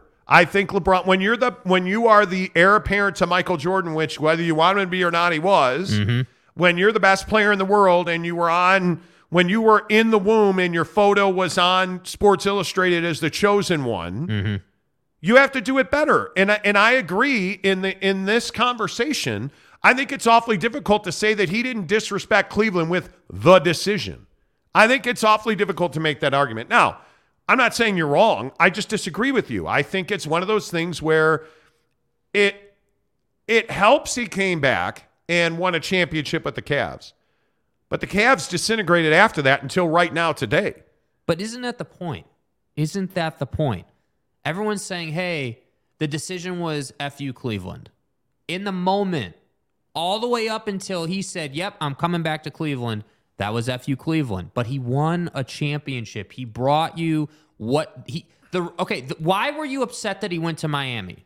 Well, you were upset he went to Miami because he's LeBron James and him leaving means you're not going to win anything. That's essentially what that meant. I think I wasn't upset at all. I encourage, fan, right, I understand. Yeah. but I encourage people to go and do what they feel like is the right thing to do. And again, I tell everybody who loses a free agent, Gordon Hayward here in Utah, whoever you want to point to, go do you, man. Go do you. Go do what you think is best for you and your family. People are upset with LeBron because he basically said, yeah, it's not going to happen here. I'm going somewhere where I think it will happen. That's what they're upset about. And the idea that you had to go somewhere else to learn how to win, yeah, I don't love that either. And then you did it again by going to the Lakers and winning another championship. Like I think it's awfully hard to combat that argument. I do. But, you know, is LeBron the best player in the NBA right now? I think if he's not, it's awfully close. Yeah, I mean, I don't know. He's a complete player. Who else is in the conversation? Giannis, Kevin Durant, Luka. But Kevin doesn't play. Kevin is so often injured anymore. I don't even know who you would put there. Like, I guess Luka, but I think Luka's a one-dimensional player. He doesn't play defense. Mm-hmm. He's a rollover on defense. I mean, he's clearly... Well, Luka hasn't won anything. He's one of the most gifted offensive players in the NBA. There's no doubt about that. But there's a reason they had to go and get Kyrie, right? I mean, he's not able to do it on his own. I think LeBron at this stage of his career probably is not able to do it on his own as well. But I also think there's something to be said for making players better. And that he's putting up double-doubles and triple-doubles, and he's still a rebounding force, and he's shooting threes, and he's still dunking on dudes, and he's still running the break. Like, I think LeBron is still the total package. Yeah. And there's not a whole lot of other players that would take over him. Yeah. I agree. I agree. You know. Yep. I could be wrong. K. Nurin says he's a great player, but not a good person. Wow. I don't know that I'm willing to say LeBron's a bad person. I think that feels like a step too far, in my opinion. Ryan P. says, ask Dame how his loyalty to Portland has paid off. Well, that's a great point. Org loyalty is silly if they don't make moves to win chips. I mean, there's a lot in that. That's not a bad point. That is not a bad point at all. And I think that's the hard part about Karl Malone. He didn't have to go to the Lakers. He should have won it in Utah. And I know everybody wants to say, well, you ran into the buzzsaw Michael Jordan. Karl Malone had the game in his hands, quite literally. The ball was in his hands. And Michael Jordan stripped him. You got beat by a better player. Bottom line. Karl Malone wasn't good enough to carry you to a championship, in my opinion. You know, like it is, I think it's that simple. What's up? The mayor of Monty Town is here. Good morning, casuals. Whoa, Jake is in a white polo. Nice. Again with the white polo today. Maybe I'll wear magenta tomorrow. Maybe that will satiate magenta the crowd. Magenta. Don't do it. Kenai Johnson says, damn, homeboy should have practice more. Probably. Look up all the stats you want to. You also have to put context, team construction, and league help into account. Yes, LeBron has been catered to on the court more than anyone. Oh, boy. Oh, boy, Tyler. Tyler. Capazzo says, Jake, it's not resentment. The rich players are out of touch of reality. Those players need to come back to our reality, not their alter universe. Well, but what reality would you have if you were a billionaire? Why are we not saying this about Elon Musk? Why are we not? I mean, you quite literally live in a different universe. Think about it. In the literal, and I don't throw the word literally around all the time, but think about their lives in the literal. LeBron James wants for nothing. He does not ever consider how much money's in his bank account. The guy can have anything he wants, anywhere he wants. Woo! Excuse me. Anytime he wants, anywhere he wants, like how he wants it. You want to go to the Bahamas? Let's get on a jet and fly to the Bahamas. But he's earned that. Yes, he has. But my point is, that's not the reality that we have because we're not billionaires. We're not Kobe who retires and never has to worry about another penny and flies around in a helicopter and has a Hollywood production and wins an Oscar. Who lives that life? Yeah. I don't live that life. You don't live that life. But I don't resent LeBron for living that life. I don't. I'm quite happy with my little life. I don't believe that we should resent people. We sometimes in this country, and I think this is a different topic, I get it, but sometimes in this country, I think we shame people for being rich and prospering. And we got to stop doing that. Mm-hmm. We got to stop doing that. LeBron came from nothing, man. LeBron and Gloria James, they came from nothing. And he has built a life, a legacy. Like we should be lauding him, celebrating LeBron for that. Yeah. But we'll never do that. We'll never do that. I just think the guy has built something so special as we get ready for LeBron James to break the all-time scoring record. I think he does it tonight. Mm-hmm. I think he does it tonight. He's 36 points away. Lakers are 7 points. Favorites over OKC tonight at Crypto.com. It's on TNT at 8 o'clock. LeBron needs 36 points to break the record. Yeah. And after what we saw from OKC last night defensively, I got to believe he does that. Yeah. Yep. I agree. But I don't think we should be resenting LeBron or anybody else. If you want to be rich like LeBron, go learn to play basketball, man. But you notice nobody's saying he sucks at basketball. You notice nobody's saying that, oh, well, he's not an all-time great. We all know he's an all-time great, but what we do is whether you're a blue-collar guy, whether you're, a white-collar guy, whatever your given profession is, you're resenting LeBron because he has the story we all want to have. That's the reality of the situation. This is somebody who came up in Akron, and yeah, he has God-given ability and gifted athlete. Like, he's got everything he needs to get it done, and he went and got it done. If I was 6'9", 250 in my prime, yeah, I'd probably be playing basketball too. And yeah, I'd probably be dominating people too. Like, it just is what it is. And that's why I say, like, let's stop hating on LeBron and let's find out what our basketball is. Yeah. That's the reality. Pudge NYC says Malone was soft. Yeah. Karl Malone was just... See, like, I feel like this is the conversation we should be having about Karl Malone. Like, if there's a guy you should hate or call a bad person, that's Karl Malone. You look at his life off the floor, that's Karl Malone. You look at his relationship with Larry H. Miller, that's Karl Malone. Like, that's a guy that yet will go down as one of the greatest basketball player ever, and everybody loves Karl Malone, but everybody hates LeBron James. Mm-hmm. It's your sense and it's your reality that determines how you feel. Yeah. That's what's great about sports. We all get to exchange ideas. I don't know. That's me. Mrs. Monty is watching the show. She says, Riccato is a bot. Well, YouTube banned Riccato or put him in timeout for something he said. So we shouldn't see Riccato for a while. Tyler P says, stop. It's not resentment. I used to love LeBron and always defended him, but I can't stand him now, and it has nothing to do with how rich he is. Okay, well, what is it? Yeah, what's it have to do with? What is it?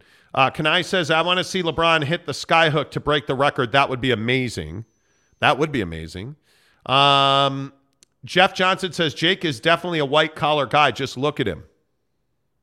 I'm just not here for hating on dudes that win.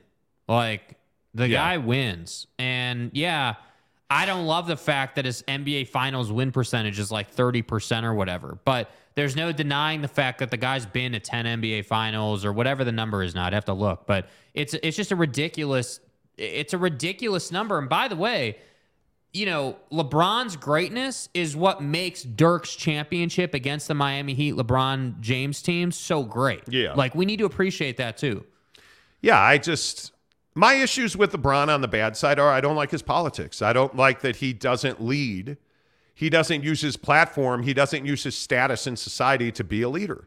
You can't be at the back of the line, man. And LeBron is constantly standing at the back of lines. He's constantly at the back of marches, like during the BLM times, during the COVID times, during everything that's gone on in this country. He likes to take shots on social, but then you don't see him in person doing things. Yeah. That's what I don't like. Yeah. That's my whole thing. John Edmund Lagman. Okay, J-E-L. His attitude of LeBron, that's why fans hate him. He's a great player, but a bad leader always walks out. He's not a bad leader on the floor. He's not. Yeah. He is not. Joe Oliver says, what are your guys' thoughts on Cam Thomas? Well, I've espoused the greatness of Cam Thomas for some time, and now I think we're seeing it without Kyrie and KD. He put up 47 more last night. Now they lost, but listen to him after the game. Not saying, oh, I'm amazing. Says all the right things, does all the right things. Yep. And I know that they want Fred VanVleet and OG Anunoby in Brooklyn, and I know we've heard how hard they're chasing Fred VanVleet. Don't diminish Cam Thomas, because that dude is exactly what you need. Yes. That dude is exactly what you need.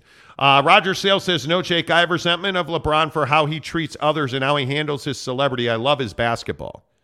No, I'd be curious to see what examples you make you say that. You know what I mean? Like, I if you want to point to like the BLM stuff or the shop, certainly he's had some controversial moments. Like, I'd be curious to see what examples you have that kind of made you feel that way. Yeah, LeBron needs to be more involved, or he needs to stop talking about political social issues. Yeah, because I think if you're a guy that's got the platform that LeBron has, and I go back to what we've said for years on the show, he's got more pull and more influence with Americans than any politician has ever had. Just because of his reach, just because of his status.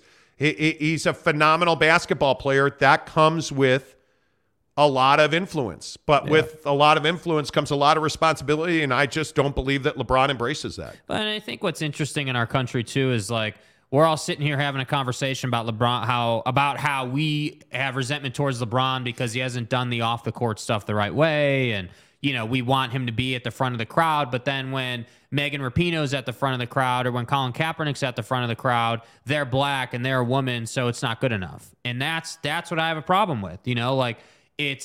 So we're going to criticize LeBron for not doing enough, but then the people who do enough are not good enough because they're not LeBron. Yeah. That's the problem. Jeremy Bolton, who's a member of the program, says, one thing I respect people LeCarron for is he's always talked to the media after games. Never was too good for that.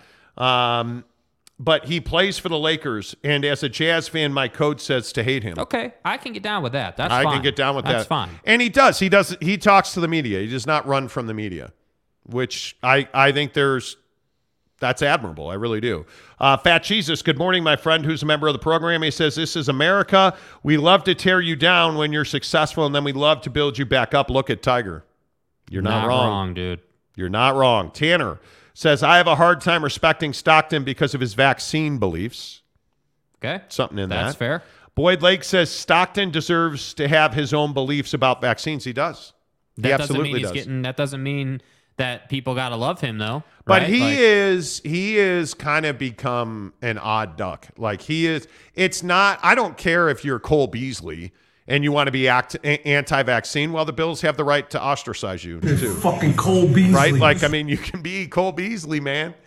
But John Stockton feels like he is a little out in left field these days. You guys notice that Stockton and Malone aren't around for the All-Star stuff? You notice that? Like, you notice how But Travis Scott is. And Darren Williams is. How is that possible? It's possible because Ryan Smith is the owner, and he's a younger guy. And look how old he is. Exactly right. Yeah. You're exactly right. Yeah. And I think Darren was his guy, and it's amazing. I think that Stockton and Malone are not around, and maybe they will be. I don't know. I think they're both very controversial. I think if you roll out John Stockton, the crowd is going to applaud. Yeah. If you roll out Karl Malone, the crowd is going to applaud. And both of them have these interesting dynamics. Now, agree or disagree with Stock on vaccines, whatever. They have these interesting dynamics now where I don't think it's a secret anymore that Karl Malone's a terrible human being. No. He had, at the end of Larry's life, he had a terrible relationship with LHM, right? Like, it just is, it's all this stuff that people want to block out because, Stockton and Malone. Venom and vitriol. Hammer dunk in your face, mama. Like, that's what you just, and you can't, I don't think you can do that anymore. I really don't think you can do that. Mike Maples, LeBron is top 5 all time. He's never been in trouble with the law, so hard to say he's a bad person. Says a lot of dumb things and then can't own when he's wrong. I agree with that. I agree with that. Kay Nuren, good morning, Kay. My favorite player was Magic Johnson. He enjoyed playing the game and had tremendous issues off the court. Yeah. Tremendous issues off the court. I think the HIV thing forever changed the course of the NBA. And I think having Magic play in that All-Star game forever changed the course of HIV in the black community. I think the things that Magic has done to give back to the community have been nothing short of phenomenal. The black businesses he's built, the businesses he's built in the inner cities. Mm-hmm. I mean, Magic is a very, very interesting example in this conversation. Very interesting in this conversation. Giggity, good morning, says the problem is also the shut up and dribble crowd. Well, Yep. You're not wrong, dude. you weren't. You know what's funny? We did a short on CNN on the channel yesterday about what's wrong with Don Lemon and CNN. And, coming up here in 20 minutes, we're going to talk about your love or hate with ESPN.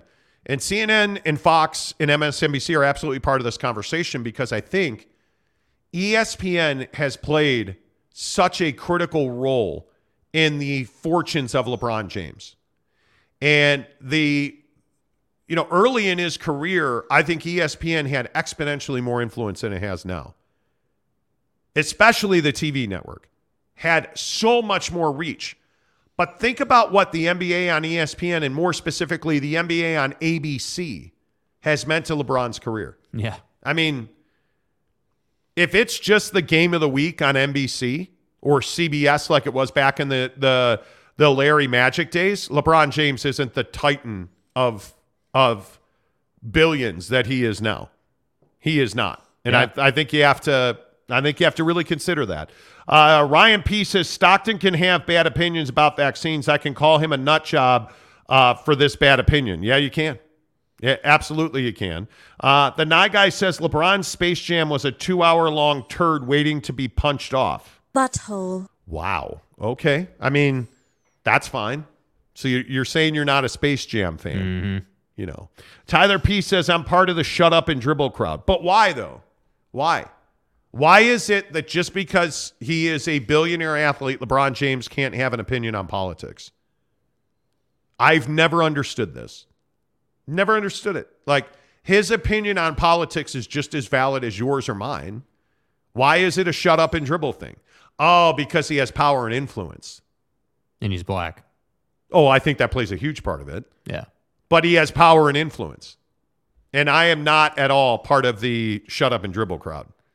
I'm not. Jake Gordon says, off to work, boys. Thanks for the showgram this morning. I'll tune in later. Don't worry, I smashed the like button on my way out. Let's go. Yes, Appreciate we're at well over 1,500 views, and we're only at 69 on the like button. So hit that like button, please. It really helps the channel grow. Giggity says, should Elon shut up and nerd out? And this is, look. This is a really important discussion is what this is. It is. And I think that, I don't know. I think that my opinion on the shut up and dribble crowd, I'm not part of that crowd. I think that Bron's opinion, he gets to have his opinion just like I get to have my opinion. Like that's part of being an American. Like that just is what it is. Like, if you take all of what he does and what we do aside, we all have our opinions. That's how our country is set up. But what I struggle with is that it's this whole resentment thing again, right? Like just like the trucker comment earlier. Hey, like, maybe he should come and drive a truck and then I'd respect him. Maybe he should do something other than playing basketball, then I'd respect him. Because that's essentially what the shut up and dribble crowd is. Hey, like, he plays basketball. Just go play basketball and make your money. We don't want to hear from you. And my point is, isn't LeBron one of the most cultured individuals we have in the country? I mean, you're literally talking about someone who grew up in Akron. Like, I love the Akron story, but that doesn't change the fact that that's Akron, not Los Angeles. The amount of opportunity in Akron is not very high. Like, this is someone who came from nothing, dude. He lived the American dream, but because he's taken it to such a high level, you resent him and don't want him to talk. That's what I don't understand. The guy's skin color could be purple, and I'd still want to hear from him. Like, to me, it has nothing to do with... Like, for me personally, it's got nothing to do whether he's black or white. I want to hear from him because of the path he's been able to create. Like, I'd love to walk that path.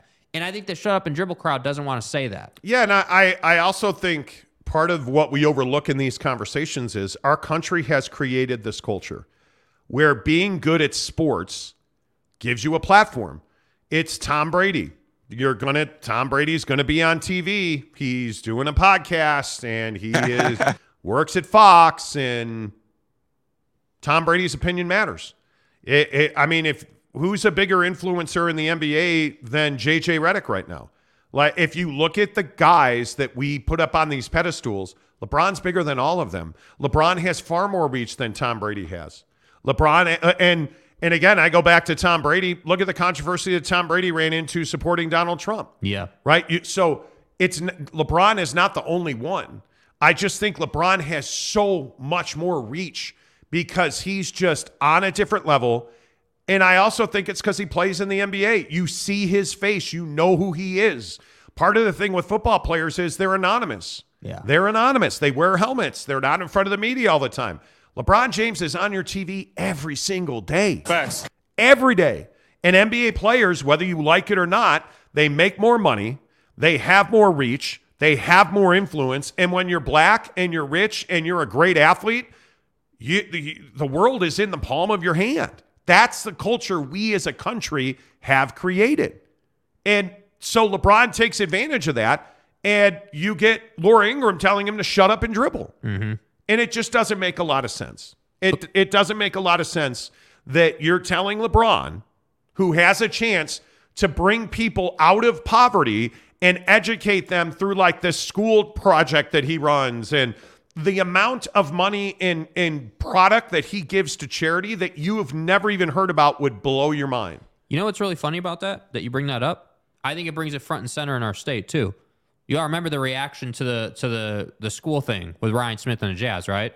The scholarships. The scholarship thing. So that's why I say the shut up and dribble crowd, and Tyler, I'm not trying to single you out personally. I'm just saying in general, the shut up and dribble crowd, in my experience, has been just a crowd full of haters, dude. Because whether it's Ryan Smith, the owner of the Jazz, who's a white guy in his late 30s, early 40s, something like that. I don't know exactly. But a younger guy for the position he has, he's walked that same type of path. Yeah. Like he has. And he's not 6'9", 250. So he's not going to be on an NBA floor doing what Bron is doing. But he's got the hammer of billions. Yes. So that's why I'm saying, like, that's why I said earlier in the show, I wasn't kidding. You have to go out and find what your basketball is or your Qualtrics is or your thing, and you have to go and do that. And I think the hard part with somebody like John Stockton is that he just happened to pick the open wound in America. Like, vaccines are so divisive in this country. Seriously. And there's just the coronavirus. That conversation, there's no winning that conversation. Yeah. And he's viewed as a radical on vaccines. I don't view him as a radical. I don't tend to agree with his viewpoints and his opinions. That doesn't mean he's wrong. And before we get a couple more comments in here, I think the thing that we have to remember is we're all entitled to the same freedoms LeBron has. We're not all entitled to the same income LeBron has, to the same influence LeBron has, to the same status LeBron has. He's earned all of that. He's earned it. And to your point, go find your basketball, man. Go find whatever you believe you need to do to earn the status or the position or the money or the whatever that you're looking for. You've got to go and do that. It's not free. And sometimes I think we as a society don't want to do the actual work. Yeah. We just want the reward. We forget the process that led LeBron to where he is. Facts. We forget the process in our life because the process is the reward. The prize is not the reward. The process is the reward, because if you just hand somebody $1 billion check, what does that really mean? Yeah. What does that really mean? It doesn't mean anything. Yeah. And a bunch of people are texting me about this. The bottom line is, if you don't believe that LeBron's skin color impacts the way people feel about him, I think that's crazy. Yeah. I think there's no doubt that if you are Latino, any brown skin ethnicities, if you are black in this country, if you are Muslim in this country, you're going to be treated differently than me because I'm white. That's just the reality of it. And I think LeBron takes a lot of heat for being a black billionaire. Mm-hmm. I truly do. And I know that's going to probably upset some people, but that's how I feel about it. Let's see. Keith Carl, good morning, Keith, says, for LeBron haters, it all started with the decision. Totally agree with that. Yeah, I agree with that. That's where it started. I agree. Yeah. Boston, who's a member of the program. Boston, good to see you this morning. He says, Stockton may have taken it too far, but it's not bad to ask the question. I know of several people that have developed myocarditis due to the vaccine. Hey, if John Stockton wants to dig deeper into vaccines, go for it, man. Yeah. But what he's done and said means he can't be part of the Gonzaga crowd anymore. Right. They asked him to leave. They revoked his season tickets. But you don't hear about that, right? Like, I feel like that's a prime example of specifically what we're talking about. If tomorrow Bron gets on the dais and says some outlandish thing about vaccines, that's going to be a major problem. Like, that's going to cause, I'm talking about national news. But look at Kyrie. It's a Kyrie great thing. Example. Having anti-Semitic viewpoints is no longer in the mainstream. And when you get up multiple times and espouse about those or Kyrie, you don't get the status and the influence that LeBron has. You get ostracized. When you get up and you espouse your beliefs that are so outside of the American norm, John Stockton and vaccines. Whether I agree with you or not, the mainstream in this country, a lot of times, is going to determine what happens to you. Yeah. And when you're Kyrie Irving and you're a great basketball player, you can overcome that, and Mark Cuban will give you a contract extension. That's the truth. Because you can play basketball, and you're of value to him. I think one of the interesting things about John Stockton is, how much value is John Stockton anymore? He's not. Because, the other thing, the people that matter in this country now, John Stockton's aged out. How many times have, the people at Gonzaga who are truly Gonzaga running things, how many times have the people at Gonzaga who are truly running things in Spokane really, how many of them have an understanding of John Stockton? Gonzaga. How many students in Gonzaga ever saw John Stockton play an NBA game? It's a phenomenal question. So they'll write him off because they don't know who he is. Now, Kyrie Irving can get up and espouse his anti-Semitic views. He's going to take a little rip. I mean, he's going to be gone for a while, pull a couple of paychecks from him, but he's going to come back and be one of the best point guards in the NBA. Is this the dagger? So he can demand a trade, and Mark Cuban will give him a contract extension. Your athletic ability means something. It's the reality. And you know what, Boston? I think you're right. He absolutely has the right, John Stockton, to ask questions about vaccines. You do, I do, anybody does. You're going to pay a price for that. Tyler P. says, LeBron will never go against the narrative. It would be career suicide. I think LeBron's very aware of his legacy. I think he's very aware of his place in the public. I guess agree. My question would be, what does going against the narrative look like for LeBron, though? Because this is the other side that never gets talked about, I feel like. Going against the narrative for Colin Kaepernick inherently meant that he was going to lose his career, and he was well aware of that the moment he did it, I think. I think he knew that, hey, this is really risky, but I believe in this, and I'm just going to do it, and we'll see where this road takes me. Had he won a Super Bowl with the 49ers, would he have a job today? And hey, maybe he aged out of the league. I don't know. And I'm not certainly here to spark the fire of the ethics of Colin Kaepernick or his beliefs or any of that. I'm not looking to go down that rabbit hole. But when I look at social conversations as as we look at athletes, like Megan Rapinoe was willing to risk her spot on that national team for what she believed in, and they're making progress. You look at the Griner thing. You look at, we did this short on Breanna Stewart and her trade and what she's doing for the WNBA. It's like, it doesn't matter like who they are anymore. And that's the problem. Like we don't put time into their path and what they've been through to get to where they're at. We look at athletes as robots that we hang up on a hook at the end of the game. Yeah. And they're not. They're human beings, which is why we, cover them on Football at 50. At 10 to the hour, every hour, we're bringing the biggest stories in the NFL. Hey, by the way, it's Super Bowl week. We're going to talk about ESPN and TV and coming up here in 10 minutes. Is ESPN still an influential part of your sports world? But this week is very interesting Are you guys watching Super Bowl week on Radio Row, Media Row, if you will, at the Super Bowl? Are you guys paying attention to that? Like, because yesterday, Jake, you were not impressed by that at all, even though it is Super Bowl week. No, I mean, so it's no secret I'm a big Jim Rome fan. I don't listen to Jim's show during Super Bowl week because I'm not interested in a million interviews. I can get down with extra interviews during a Super Bowl week, but the shows that do wall-to-wall interview,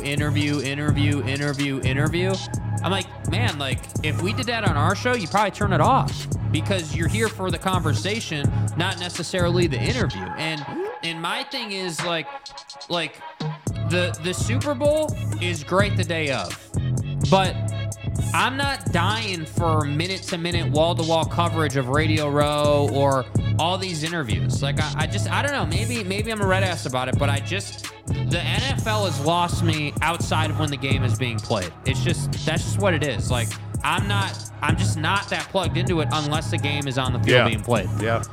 I love it. As somebody who's broadcasted from Radio Row and done shows at the Super Bowl, I love it. It is the only time of year where you get to talk to most of the people that people are talking to at the Super Bowl, and it's in Phoenix this year or Glendale. Right. It's in Arizona this year. It's spectacular, but I tend to agree with you. I want it to be Wednesday, Thursday, Friday. I don't need a whole week of old guy football player talking about his memories thanks to Subway. Yeah. Or thanks to American Family Insurance. I don't. The game itself isn't even on my mind yet. It's only Tuesday, bro. It's not like it's You Friday. really haven't thought much about that game. I No. can't wait for the Super Bowl. I'm excited. Mrs. Monty has a whole plan for us in Lake Tahoe. I'm super stoked about it. You're not excited about the Super Bowl at all. That's not what I said. It's just not on my radar yet. I got shoots to do. I got shows to do. I got things to do. Like, it'll be on my mind the night before. Saturday, okay, tomorrow's Super Bowl Sunday. Like, we're gonna have chips and ranch, and we're gonna have great food, and we're gonna sit around the tube and watch that and enjoy it, and whatever. You know what I mean? Like, it's almost like a holiday of sorts. And I still, not that this is really part of the conversation, Super Bowl Monday should be a thing. The Monday after the Super Bowl should be a national holiday. I will continue to advocate for that. Wow, really? 100%. Okay. 100%. Okay, don't forget we'll be in Lake Tahoe next week doing the show in the afternoon. We will shift the show to the afternoon for you. So that'll be a sample. That'll be fun, right? 4 o'clock Mountain Time is when we'll start doing the shows next week, 3 o'clock Pacific. Stick around for that. We've got to play the video of Kyler Murray rehabbing because I think this is sensational progress out of Kyler Murray. It's going to shock you. I'm just telling you right now, this video of Kyler Murray. And this is exclusive to our show, by the way. Yeah, we're the only ones that have this. Yeah. He tore his ACL, you know that, late in the year. And look at Kyler Murray. Pick it up. Walk back. Look at Kyler already banging in the squat rack. And then watch the way that this video is cut. Watch his face. You'll notice the ass to grass squat technique here. But notice his face here, the intensity. Look at that face. Let's go, Kyler. Let's go. Get it. I mean, if I'm watching this Kyler Murray, I feel like he is on a mission to get back to his best form with the Arizona Cardinals. And Cliffy and DeAndre Hopkins. Look how hard Kyler's. You got to be impressed that Kyler Murray is working this hard, aren't you? I mean, I'm really impressed by it. I know the guy has been much maligned as a quarterback and tearing the ACL. Tearing the ACL and seeing that kind of intensity on his face. I'm thrilled to not see him playing video games. I'm thrilled to see Kyler Murray here in this video in a squat machine. Yeah, it's great. And he's got a spotter, and the spotter's yoked, and it's great. It's Kyler Murray rehabbing his knee. Verticality, the little guy. No, you're not. You guys are. Jared Eccles wants to know if Kyler got taller. Jerry Bolton says, dude, who knew Murray could push up 35 pounds? I'm just saying. Jeff Johnson says, dude is making sensational progress. Looks bigger already. Yeah, that's actually a live feed. I mean, he looks bigger from last hour, I mean, yeah. Yeah, it's a live feed. Kyler is, when you look at it, Kyler's just in the marathon squat, ass to grass session. Ass to grass, dude. I mean, he looks a little weak. Look at the spotter having to hold him up. Yeah. Yeah, I mean, we got to make sure that knee stays healthy. This has to be one of the funniest videos we've ever seen. Yes. Did you just run into this? Yes, Where'd you find this? on Twitter. Yep, ran into it. And the first thing Jake's like, oh, hey, man, you got to look at this video of Kyler working on his knee rehab. The video wouldn't be as good if this little kid, otherwise known as Little Kyler, didn't scrunch his face up with intensity trying to lift next to no weight. And by the way, it should be said that I'm the one who came up with the Kyler joke. Uh-huh. You were just all in on the kid's face. Right. I deserve the credit for coming up with the Kyler bun. Right. I do love, in all seriousness, look at this kid who can't be more than 7 years old, if that. Look at this kid squatting a plate on each end. The flexibility. I mean, look at his face. I want my kid never had that. You hated lifting. Yeah. Jake absolutely hated lifting weights when he was that kid's age. Yeah. But I don't know. I thought that. Yeah. I thought that was pretty funny. good. That was pretty good. I'm pretty happy with that joke. Yeah. I'll take it. I'll take it. It's fine. Jared says he finally looks like a threat. If I was a linebacker, I'd think twice before chasing him down.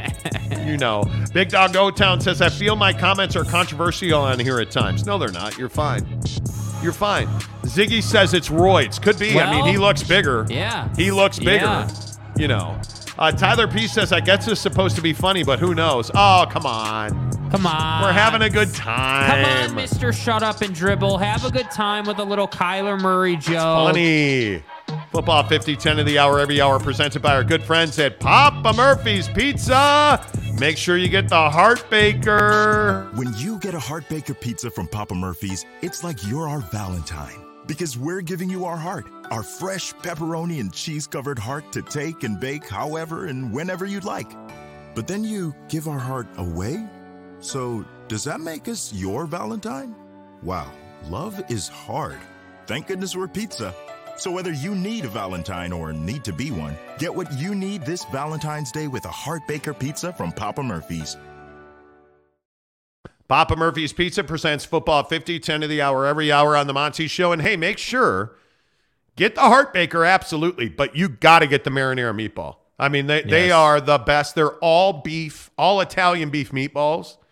And the mozzarella and the seasoning, they're just like Mom used to make. Right. They're really good. They are spectacularly good at Papa Murphy's Pizza. Make sure you use the promo code Monty25 to get 25% off your purchase of $25 or more at Papa Murphy's Pizza. A couple more comments for you. Let's see. Tyler P says, nah, I have an obligation to go against you guys at least half the time, so I got to hit my quota. Okay. Well, that's fine. 801 West Valley says, shut up and laugh. Exactly right. Saying, shut up that's and what I'm saying, shut up bro. and dribble. Well, no, shut up and have fun with it. Lopes fan Gabe says, hit the like button, you casuals. I love that you guys battle the like button. While you're hitting your quota, can you hit the like button, bro? Yeah, we've had just about 2,000 views on the show, and we're only at 87 likes. Come on, y'all. Come on. Let's go. Hit the like button. Appreciate you guys all being here. The Monty Show, as always, is presented by our good friends at The Advocates. Make sure you find them online, theadvocates.com. And we've had a huge explosion on this show of subscribers and viewership, and we really appreciate you guys being here. Big shout out to everybody in Las Vegas and Nevada watching the show. Big shout out to Arizona. Big shout out to all of our friends in Boise. Mm-hmm. How's the blue turf up there, friends? Montana, huge to see you guys, obviously all over the great state of Utah. Shout out to Mobamba. Los Angeles, by the way, yesterday on the show, a ton of Laker fans were in Los Angeles. Good to see you. It's been fun. The show has really taken off, and it's only because of people like the Advocates who have supported us from the beginning. Really appreciate you guys. When you do over 200,000 views on a YouTube show, like that's a big deal. That is a lot of people, and we could not do it without people like the Advocates, who are our presenting sponsor on the show. Check them out, theadvocates.com, the best injury attorneys in the business, without a doubt. And why I say that is because I trust them with my family and my friends, because they use empathy. They have understanding. They care about each one of their clients, because everybody's got a unique situation. When you're in an accident, and you've been injured, and maybe you got hurt at work, maybe you slipped and fell, Jordan Clarkson falling down his driveway last week. Like when you look at people that don't salt their sidewalks or they have broken sidewalks and you've tripped and fallen, somebody's driving distracted, obviously all of the driver issues, no turn signal, running lights. You need somebody that's been in that situation before, and the Advocates have the experience to get you the best result, whatever that might be for your life. The Advocates are prepared and ready to help you at theadvocates.com. There's a great chat feature. I know a lot of people don't like talking on the phone, and listen, man, you can chat with an attorney 24 hours a day, 7 days a week at theadvocates.com, and it never costs you any money to have a consultation, to chat with somebody. There are no consultation fees, no retainer fees. You don't pay the Advocates until they win your case at theadvocates.com. Make sure you tell them you heard about it on the Monty Show. A couple more comments in here. MY Monty fan says, don't know if you know this, but Monty is a pretty big deal around here. I don't know that I go that Wait, far. did you just call me fat? Like, what I'm is unfamiliar with it. My size does not define my human spirit. Yeah, that's stupid. It probably does. It probably does. Gabriel, good morning, my friend. He says, morning, guys. Just finished watching you talk about the Pac-10 TV deal, and I would not be surprised if the conference devolves very soon. A lot of people love that. There is, and the funny thing, before we get to ESPN and TV deals here, it's funny you bring this up. It's very quiet on the Pac-12 TV deal front. Mm-hmm. And that should be concerning. There's two things that stand out to me about the Pac-12, Pac-10 deal. A, it's very quiet. And B, this continued mantra that, you got to get a TV deal, then you can expand. You got to get it. If I'm the Pac-10, I've got another probably 6 months before I've got to put a pen on a piece of paper to get a TV deal. I would be out right now. I would be all in on San Diego State. The SMUs of the world, the Bossa States of the world, like Gonzaga. Hey, okay, cool. San Diego State, then we'll go get somebody else. Yeah. I mean, if you get San Diego State, you actually have, because again, not to be redundant, I know I've said this on the program before. You don't have representation south of Palo Alto, California. Yeah. Which is the Bay Area, Stanford. You have nothing south of that. Nothing. How is that possible? You don't have the Central Valley. You don't have Los Angeles. You don't have San Diego, San Bernardino. Like, you have nothing. You don't have Fresno. You don't have wine country. You got nothing, dude. Nothing. And San Diego State is just sitting there with beautiful new Snapdragon Stadium. They have absolutely a market that advertisers want. I'll use Toyota. Toyota wants to sell Camrys in San Diego. Mm-hmm. Well, if they're going to do that, they're going to go to the Padres. They're going to go to the NFL. They're going to go to the Mountain West. They're not going to the Pac, what's going to be 10. Yeah. They want to sell Toyotas and Camrys in Los Angeles. To do that, they're going to go to the Big Ten. They're going to go to the NFL, who's got now 2 teams in Los Angeles. They're going to go to the NBA. They have a million other options, but if they want to sell Camrys in Southern California, they want to sell a Camry south of Palo Alto, the one place they know not to go, the Pac-10. Think about that. If you're ESPN, if you're Amazon Prime, if you're any of these people trying to do a deal with, and specifically it's Amazon Sports and ESPN, you can't tell an advertiser, well, hey, we have the Pac-10 athletic package, football, basketball, gymnastics. We got that. Why don't you give us some money, Toyota? We'll sell you some Camrys. Yeah, we're really focused on Los Angeles, one of the largest markets in the country where there's a lot of people that buy Camrys. We got to go to the Big Ten. We got to go to the NBA. We got to go to the NFL. We got to go to MLS on Apple TV. That's where we're at right now. Yeah. If that is not shocking and terrifying to you, because even if you get a TV deal and you're at $25 million per school, and let's get wild and go with Wilner in the hotline who says $30 million per school per year. For what? Because we don't have California. We don't have Southern California, Central California, San Diego. For what? What am I paying for? Because I cannot go to an advertiser and say, hey, because they're going to say no. That's why I'm telling you, They're struggling to get top dollar on their TV deal because they don't have Southern Central California. Yeah. It's not rocket science. And by the way, I got to give a big shout out to my guys at Audi. I'm sitting here and they're sending me videos of the issue with my car. Okay. And it's the battery failed the charge test we did overnight, recommending a new battery to get us started. After that, we'll run it through a scan. Yeah, anytime you hear the word run a scan. $550. Damn. Yeah. But you've had a good experience so far. I'm telling you, Strong Audi has been spectacular. Strong Audi is where it's at, dude. You bought your car there. I was there when you bought your car. I thought it was a great experience. And again, I just need to say this because they don't advertise. They don't spend money with us. You know that. They're not on the show. But they've been really good. And I must say, dude's battery died. He took it to another Audi dealer in the state, and they said, before this, and they said, oh, it's taken care of. And then clearly it wasn't taken care of. And so he takes it to Strong Audi, and what are they telling you? They're literally, because yesterday you had a call with them, and you had said, in 2 minutes on this, then we'll get to ESPN. But you had a call with them, and they said, hey, we understand, because you had told them, hey, we're going to Tahoe Thursday. Need the car Friday. Thursday, yeah. Technically Thursday, I need the car. And so they said they would do their best to fit you in, and now what are you getting? You're getting call and communication and video and update on, hey, this is where we're at. The battery failed the test. Now we got to do a new battery just to get started, and then we're going to figure out what drained your battery. And they're sending me a video. I don't know if you guys can see this or not. They're sending me a video of my car and what they're doing with it. And it's got... You were concerned of the vehicle power. He's walking around. 8mm. Now we do recommend replacing them at 4mm or less. Tires coming in at 830 seconds.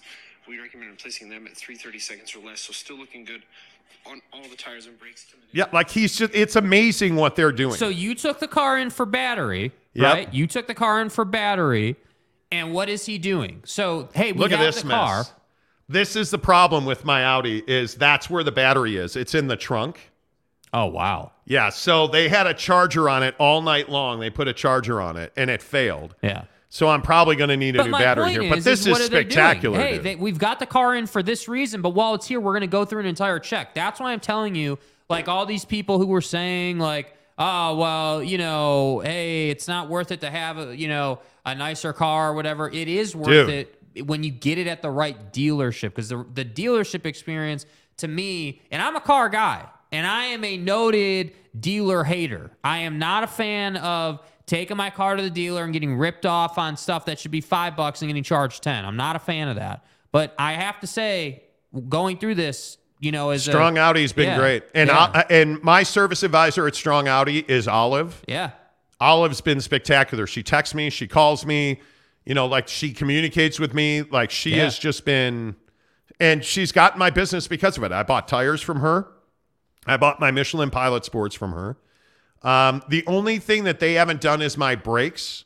I took it to a German shop in Orem or Lehigh. I believe it was Orem, yeah. Orem, who put on bigger rotors, drilled rotors, slotted rotors, brake pads, they did a whole thing.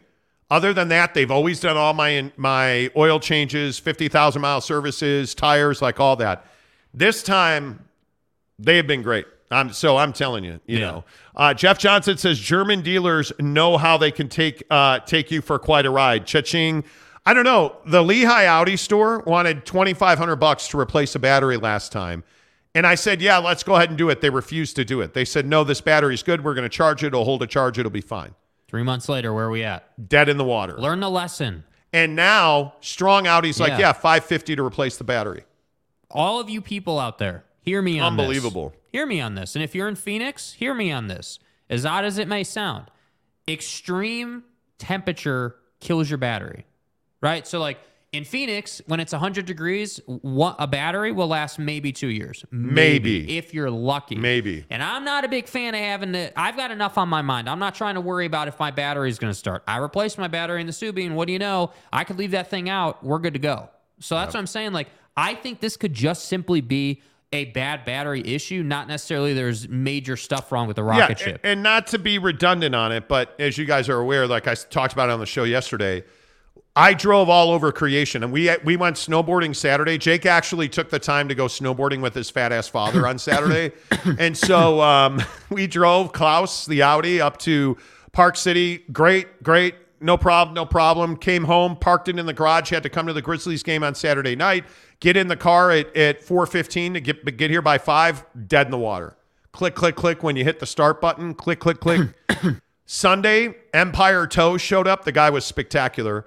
I called Audi. They said, hey, there's a drop box on the south side of the building. Just have your guy drop the Audi there.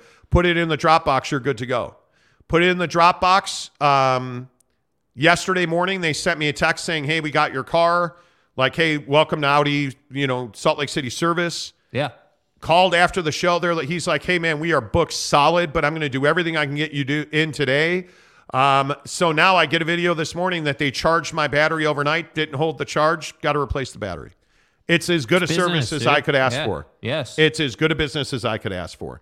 All right, let's talk about ESPN here on the Monty Show. ESPN. Here's a question for you. Is ESPN TV good or bad? I would say it's average. I can't watch the talking head TV on ESPN. The only talking head TV I usually watch is Jim Rome. And that's only because, A, I used to work for him, and B, Jake forces it down my throat every day. That's right. But now I've gotten into it. I can't watch Colin Cowherd. I just don't respect his opinion because he is way off. And one day he'll say LeBron's a hack. The next day he'll be like, LeBron's the greatest player ever. I have trouble with that.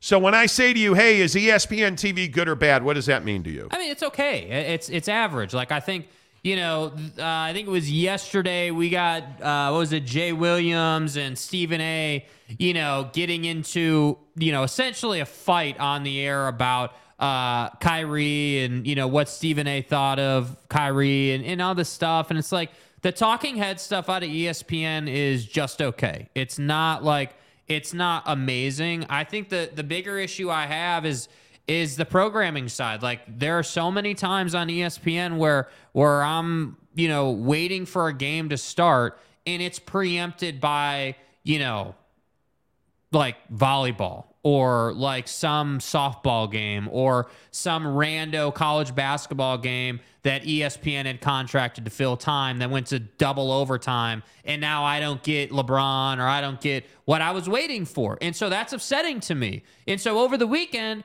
what do we get? We get the NFL Pro Bowl on ESPN. And in concept, I'm fine with that. Don't have any issue with it.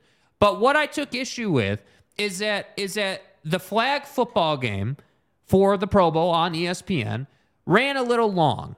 And so what did ESPN do? Well, ESPN moved the Knicks game to ESPN News, and people were pissed. People were like, dude, like, I don't get ESPN News. That's an extra as part of the package. Now, of course, I have ESPN News because I got the sports package with DirecTV, and I pay through the ass, and it's costing me my life savings. That's here nor there, though. My point is that ESPN does this, and it's frustrating when you have to go and search for things because ESPN has contracted something like the Pro Bowl. And what people were really upset about is it's the Pro Bowl. And so my question is, the Pro Bowl, what did you think of the Pro Bowl on ESPN? Because I got to tell you, I wasn't super invested in the Pro Bowl on ESPN. I wasn't like, oh man, like, I got to watch this. I got to be a part of it. It's can't miss TV. That wasn't my experience with the Pro Bowl. My experience with the Pro Bowl is the same as it ever was, which is, hey, it's the Pro Bowl. That's great that you got new events. Like, you've got flag football. Like, you've got this quarterback accuracy challenge. You've got all this stuff, Great. You guys innovated a little bit on the Pro Bowl. But I didn't have that excitement around it like I have around Knicks, and I think it was Sixers, I believe, was the matchup. I was looking forward to that game.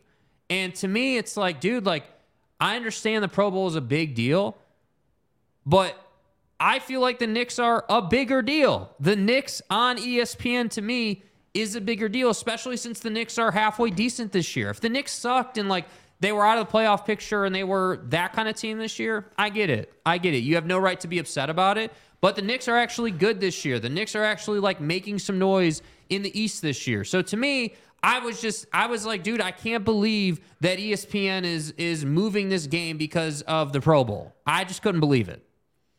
Welcome back. I mean, the people at Audi are ridiculous. So my phone's been ringing. So the guy sent me a text saying, hey, I need to talk to you. So I called him back, and he's like, yeah, the car will be done today. I don't think there's anything else we're going to have to do, in my experience. And he's like, do you want us to bring you the car? Yeah, I do. I do. I told him I'd come pick it up. But he's like, do you want us to bring the car to you? I know, because I told him I had a busy day today. He's like, you want us to drop the car off? Where should we drop the car off? I'm like, no, I'll come by and get it. I love good service. As far as ESPN goes. Yeah. It's the Pro Bowl. It's the NFL. I have no problem with them bumping the Knick game in the regular season in February for the NFL Pro Bowl. Where are you at on the Pro Bowl itself? Because this is an important piece of this conversation, in my opinion. We're different on this. Like I just spent 5 minutes talking about, I wasn't huge on the Pro Bowl this year, but I you loved liked it. I thought the flag football game was really compelling. Mrs. Monty and I watched a few minutes of it, and I loved everything I was watching. I thought the moment with Jalen Ramsey and Tyreek Hill, I think the Andrews touchdown catch from Tyler Huntley, like I just look at some of the bigger moments in that game. I look at Peyton Manning being all pissed about a missed call at a flag football game. I thought it was amazing. Mm-hmm. I thought the on-field mics, I thought the on-field interviews, I thought ESPN crushed it. I'm not leaving the Pro Bowl early for Knicks basketball. We're not doing, it's the NFL, man. It was everything that we've all complained about. And the problem is you didn't watch it. And so you didn't see like the on-field mic stuff. You didn't see the player interaction. It was compelling, regardless of it being an exhibition flag football game. That's where I have trouble when you say it's the NFL. It's not the NFL. It's the Pro Bowl. But it's some of the biggest. It is Jalen Ramsey and Tyreek Hill. Mm-hmm. And Tyreek Hill got absolutely lit up. It was a great moment. And then to talk to him about it and to have Peyton Manning mic'd up and like, it was a really good moment. I'm not saying that means that Knicks basketball is insignificant. We're not leaving the Pro Bowl with this stuff going on to go to a regular season NBA game. Sorry, that's why we have the ESPN family of networks. I don't know, dude. I think that, yeah, I don't know. I think the far bigger issue is guys like Stephen A. Smith and guys like, Chris Russo, and you're trying to hang on to these guys because you haven't, in my opinion, in ESPN, developed new, younger talent. And it's not unlike politics because I'm tired of the same old dogs. Right. I'm tired of Stephen A. Smith yelling at me. I'm tired of, having bad Sports Center talent where, the morning Sports Center, I actually really look forward to it every day when it's good talent, but you're giving me people who barely speak English, who don't know sports terminology. It drives me crazy, right? It drives me crazy. And I feel like ESPN owes us more than that. You're the worldwide leader in sports, and I think the viewer has played a big role in their development into that over the decades. Agreed. But I think they forget with guys like Stephen A. Smith, I don't want somebody yelling at me all the time. Facts. And I don't want somebody, like spewing hatred at me all the time. I also don't want politics on my sports talk shows. That's why we do so little of it here. There are some you can't get away from. I thought some of the stuff they did with the Chinese balloon was actually really funny. Yeah. And I think they should be doing that. But where did I watch that? On ESPN Plus is where I watched that, right? I think when it comes to the television product, they're slipping.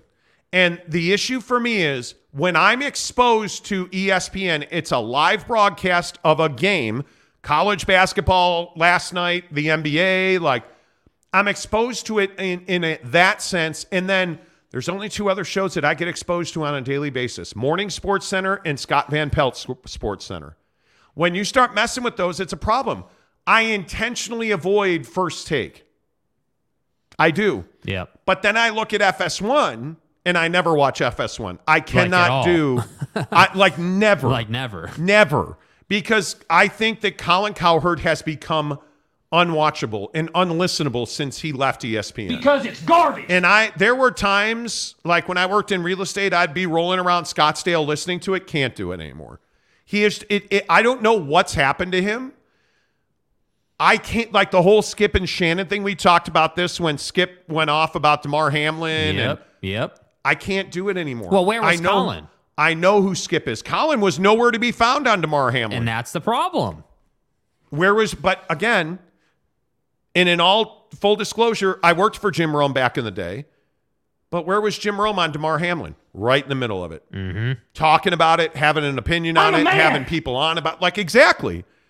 Jim Rome's the guy, right? So I have an issue with their inability to be confident talking about Brittany Griner in prison. Yeah. Talking about, and any time like this Breonna Stewart stuff.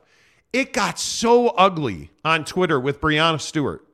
It's really unfortunate. Like, we did a YouTube short on it, and the comments that YouTube held for review are disgusting. That's the problem with Skip and Shannon. That's the problem with Stephen A. Smith. Like, I can't do it. Yeah, I would say, and this is really how I look at both, depending on how I'm consuming it, right? But like both visual mediums and simply just spoken word, like the radio or even in the podcast realm, right? Like, I look at it and I say, okay, does this show feel like it's scripted? Does it feel like it is just sort of check the box kind of show? Or does it feel like I'm getting that genuine nature, that sort of fabric of conversation that we all really want? Because like our show is an example. I listen to our show all the time. I critique myself. I listen to it probably 4 or 5 days a week. And I'm not saying I listen to it front to back, right? But what I do is I'll listen to some of our more controversial stuff. I'll listen to, the biggest discussion we had on any given day just to see how it feels from your guys' perspective, because it's really important to me. And I feel like on our show, we do a pretty good job of bringing that genuine nature. That's what we really work and strive for.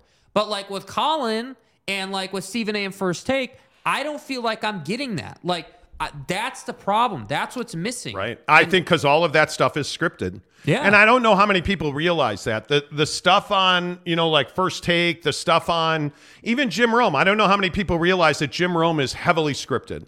Like, he says nothing off the top of his head, which, by the way, is one of the first things I ever learned is you never talk off the top of your head. You have to be educated. You have to be ready with your opinion on stuff.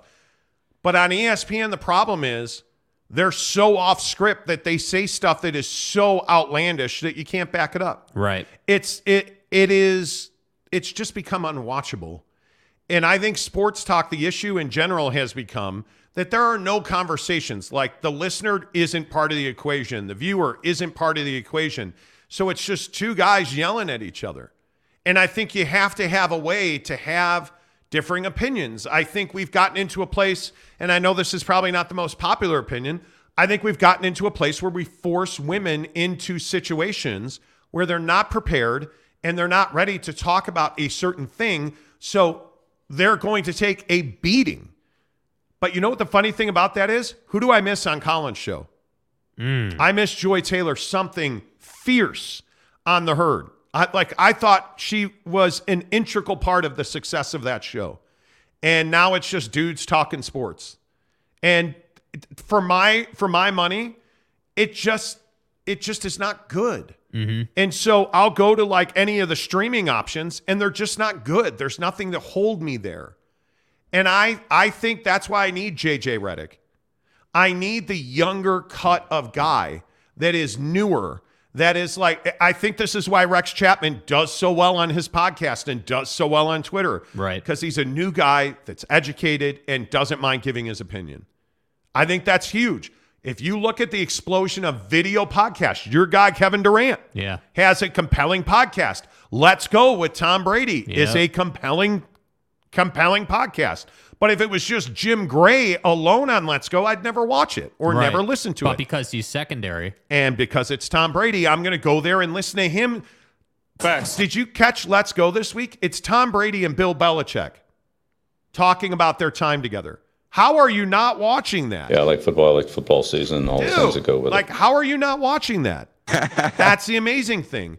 And I also think that we've gotten into this place where in sports and in television largely, and if you look at Fox News, CNN, and this is why I bring this back, we did a short on CNN yesterday that did pretty well for us. What's Wrong with CNN was the title of this short. Yeah. And I'm telling you, it's Don Lemon. I'm telling you, Don Lemon has become unwatchable. But what is Don Lemon to CNN? Don Lemon is black.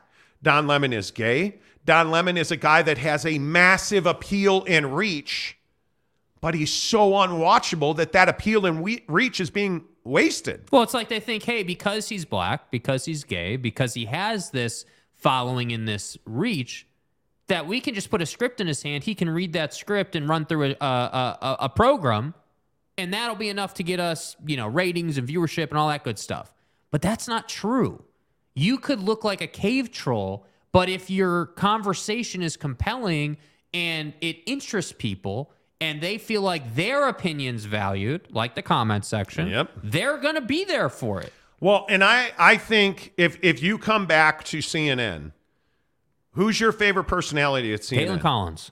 And what is Caitlin Collins? She's young, she's smart, and she's attractive. And she's on the biggest stories in the world, which is where you ran into her was the White House. Yeah. Right? She's covering the White House. That's a huge story. She was really sharp. She's beautiful. She's smart, like intelligent. She has good opinions. Yes. How many people at Fox News can you say that about? Because I think when you look at the ratings, Fox News is a behemoth. Yeah. But how many people are still not watching Fox News? A ton. How much money have they lost? A ton. You look at CNN, nobody's watching CNN. It's like, and I'm not even exaggerating. I was looking at these numbers last night, getting ready to talk about this. CNN has 312,000 people watching their morning show. Which may seem like a big number, but in reality, it's tiny. 1.7 million people watch Fox and Friends. That's how little viewership CNN has. Yeah. And I'm telling you, me and Mrs. Monty tend to watch the news sometimes at night. We can't watch CNN. The whole network is unwatchable. So we find ourselves going to Paramount Plus over the weekend and finding the Mayor of Kingstown. Mm-hmm. Or, she loves her genealogy shows, or we'll watch Chicago PD or Law and Order or any of the other myriad of things that will allow us not to focus on CNN or Fox News or MSNBC or ESPN or FS1 or CBS. But that's the problem. The programming's not compelling. Yes. All right, let's get your thoughts in here. Yusuf, good morning to you, my friend. Good to see you. Gabriel, good morning, says ESPN and Fox Sports is where there is so much toxic stuff on NBA Twitter. They all want to push BS narratives and put fans to be combative with each other all the time. And that's the other thing. I think there's something to that. I agree with that a lot. I feel like the big networks feel like fighting is compelling conversation. Again, what was I referencing while my guy here was on the phone with Audi? The Stephen A. J. Williams fight yesterday, that's not compelling. Unwatchable. It's uncomfortable. It's unwatchable. It's like, and to hear, I can't remember her name, I'm sorry, but the female host on that show, who's usually there, she's out today, but she's usually there, is like, hey, this is becoming personal. We need to move on. She's literally saying we need to move on. This is becoming personal. And Jay Williams just goes in, yeah, it is personal. And yeah, it was getting to a point where it was like, dude, we need to chill out. Yeah. And that's the problem. I think that's a great point, man. It's not hot take high is not the right thing. Yep, I agree. NY Monty fan, a member of the program. And by the way, if you guys are not members of the show, we'd really encourage you. We'd love to get to 100 members. We're at 80 right now. And so if we could just get 20 more people to become members, that would be amazing. And what you get is you get access into our members-only Instagram chat group. Last night it was on fire during the Jazz game. Yeah. The Super Bowl, college football, life, we built this great community. You get exclusive videos, you get all of our inside Jazz and NBA news first in our group. There's a lot of value. Mrs. Monty will eventually drop our merch line. Probably not, but eventually she might. It's probably different than what you're thinking, though. You'll get first access to that. There is a lot of good stuff that you get only right here on the Monty Show when you are a member. So please consider clicking the membership link right there to join the group. It's $9.99 a month. And by the way, you can cancel at any time. NY Monty fan says they also have a ton of craft the narratives to the liking of their audience. Liking underdogs don't bring in the majority of viewership. It's a business and they need a large audience to make money. Yeah. I think, looking at ESPN this morning, when you have a guy like a Dan Orlovsky on, Dan Orlovsky's making you money because it's hard. And by the way, there are a lot of bars and restaurants who ESPN is just on, right? So they're going to get that business. But I think when you look at ESPN Plus, I think that's the cash cow for ESPN. Mm-hmm. I have no doubt about that. Like, I look at some of the names that they have on their prime shows on TV.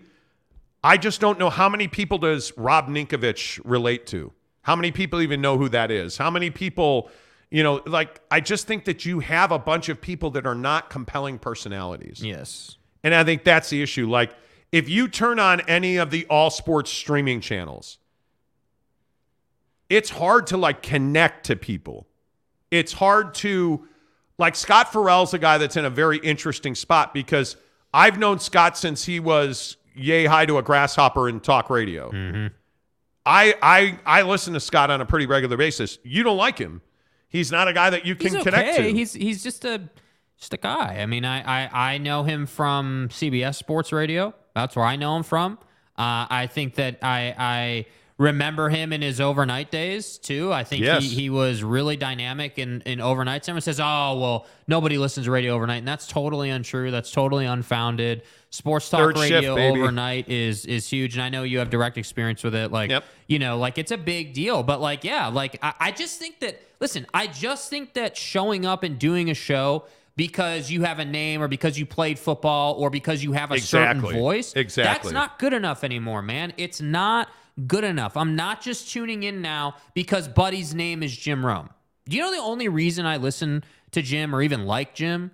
It's not because Jim is some great guy or because he has some phenomenal show. But what I'm here for is the funny stuff, the unique, funny stuff that you're not going to get on other shows. And I'm not certainly saying that Jim's show is better than every show out there. I'm just simply saying that I know I can go there every week except Super Bowl week, and I can get some dumb caller calling in and making an ass of himself, or I can get, some funny-ass take about like, all these conspiracy theorists with Damar Hamlin, and like, I can get unique stuff, yes, That's right. like the only reason I listen to Jim. I got to tell you, when he starts interviewing random writer guy, I turn the show off. But what are we not listening to because we're listening to Jim Rome? Yeah, local radio in this town. Nothing local. Nothing. There's nothing to hold on to, There man. really isn't. I agree. TBE at DK's says, I don't think they would be allowed to truly be unscripted because of how many viewers there are. They won't allow true personal opinions. Oh, I think at ESPN, having worked there, your personal opinion matters, but there are things you're not going to talk about. Mm-hmm. That's just the way it is. Yeah. And it's one of the things we love about doing our own show is we can talk about whatever we want. But when you go into a corporate atmosphere, you have to understand, I agree with you, DK. There's just some things you're not going to talk about and some things in a certain way you won't. Gabriel says, I feel like ever since Stephen A. got that big bag from ESPN, he's lost his touch from back in the day. I would agree with that. Totally. Jeff says, that's right, Jake. ESPN is super scripted. I watch for more entertainment purposes and watch you guys for content and information. Well, I think there's absolutely part about it. I mean, they are. I don't know that do you watch ESPN to be entertained? Well, I mean, from a talking heads perspective, no. The only thing I will say, the only thing that I watch on ESPN that I look forward to is Dan Orlovsky and Ryan Clark breaking down football. I love that. But I don't need to watch, and this is part of the problem in media as well. I don't need to watch ESPN to get Adam Schefter, to get Woj, to get right. They're on Twitter, man. Yep. I get them on Twitter. So I don't turn on the TV to be like, oh, I wonder what's happening in the NBA. I get it on Twitter already. Yep. So I think there's a big part of that. Telling Screaming A to calm down is like telling a volcano not to erupt. Tanner says that could be. Matthew says it's a business, that's for sure. Look at every single Disney product, not just ESPN. It uses the zeitgeist as a cash cow. That could be. I think they're very tailored, as you would expect them to be. Yeah, as you would expect them to be. The complaint is not that it's tailored or that it's scripted. My complaint is that it's not good. It's dry. It's not good. It's not funny. Yes. Like we all know, the NFL is scripted. It's funny. It's entertaining. Sorry. Okay, there you go. The NFL scripted. That was a joke. You can't even humor me and laugh. No, because I'm not here for that. Because what that does is it opens the bear cage, and the bear comes out, and all of a sudden you're getting mauled by the NFL. I'm gonna get medieval on your ass. I'm not going to entertain your nonsense. Don't you dare hijack the show. Damar Hamlin's dead. Don't you do it. Sorry, my bad. Sorry, flat earthers, my bad. So you think the NFL is scripted? I don't. Okay. I just wanted to make the joke because it was funny. Sam Locke, good morning to you, says, watching Hardy not own his team's bad defense in his post-game interview was absolute BS. And why in the hell was Doak playing last night? Dude, Sam, you're pissed, dude. You were in the chat last night like going full screaming A on I don't understand the Udoka Azubuike thing. Talking Jazz, by the way. Udoka Azubuike, who I think, I could be wrong, I think he actually played college basketball. You can't tell by the way he plays with the Jazz. He's not athletic enough, and he just looks lost to me. That's the thing. If he were mentally there, he could get physically there. Homie just doesn't know what to do when he's on the floor. And I don't know why you just don't send him down to the G League and leave him there. Please. He's not playing up here. And why are you not, if they're going to be on the team, why are you not playing Talon Horton-Tucker? Yeah. And NAW, look, Nickeil Alexander-Walker, I don't know what he did to wind up in the relegated doghouse, Sam, but he's in the doghouse. No doubt. RR says, I like to watch talking heads to shout at each other. But that's just what it is, kind of like reality TV or something. It is what it is, but sometimes it entertains me. Yeah. Okay. There's nothing wrong with that, man. And if that's your flavor, there is nothing wrong with that. Yeah. Not at all. NY Monty fan says, I'd be interested to know what subscribership is of ESPN Plus versus what is left in the pie chart. They might have the majority because they are the only ones. Are they the only ones, though? Well, I think they're the only ones that do sports talking heads decently well. Like, again, we're sitting here having a conversation about Screamin' A or some of these other shows, but the reality is like, at least with ESPN, you can have it on because you know that if something happens in the sports world, they're going to talk about it immediately. So you know that, like, that's the only reason I have ESPN on, like in the background generally, because I know, okay, if we're doing the show, I know that the ticker is going to be red and say breaking news if something happens. But here's the problem. What are we going to get when there's no breaking news? Aaron Rodgers is holding the Packers hostage. Wow. Something Dallas Cowboys. Yep. During the season, all kinds of Red Sox and Yankees. Yeah. That's what you get from ESPN. Yeah. That's it. That's the whole thing. Yep.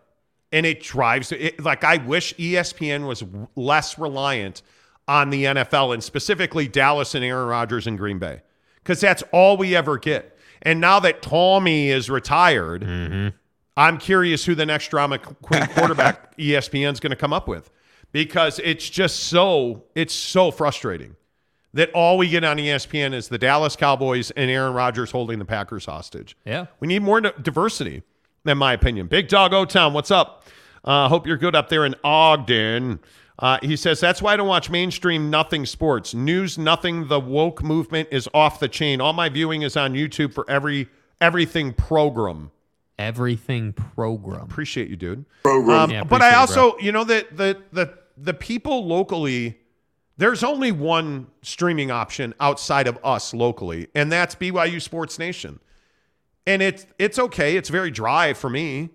But if you're a BYU fan, BYU Sports Nation is the go-to show. But even a BYU fan can't get away from the fact that it's BYU Sports Nation. But you know, when you listen to that, you're going to get the news, and I appreciate that. And that's why I say, like, that's why I always think it's funny. People are like, oh, well, Locked On Jazz or BYU Sports Nation or any of these other, you know, programs that allegedly compete with us. Like, I don't even think it's like, I don't even like to use the word compete, because Locked On Jazz's product is different than our product. Is different than BYU Sports Nation, is different than, you know, a radio show in this town. Like, it's just different. Because we are the product. The two of us are the product. On BYU Sports Nation, BYU is the product. On Locked On Jazz, David Locke's bought and paid for by the Jazz. So the Jazz are the product. Right. You just don't have a lot of content in this town that is the human being. You know, like there really isn't a radio show that's not owned and operated by some major corporation or the church. You don't have a TV stream or a TV show that's not, there are really no original sports television shows in this town. Mm-hmm. And there really is no original streaming in this town that's driven by personalities. And it, to me anyway, I think that's an issue.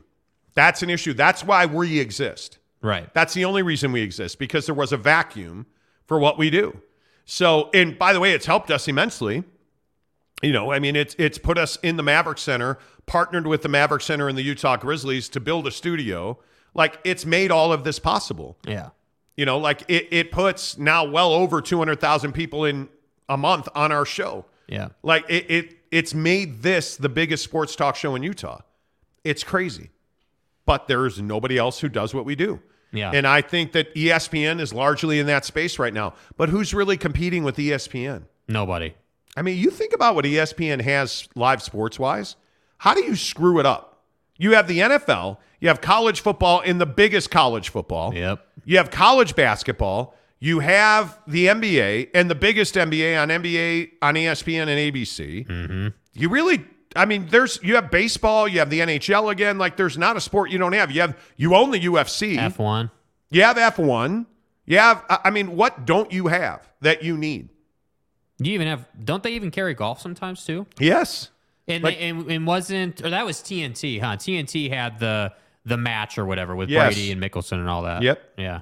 Yeah, but Yeah. ESPN and ABC even have the Masters. Like, Yeah, what I else mean- do you want? And again, as someone who's not I like playing golf. I like getting out on the course. Like, I love that just as much as anyone.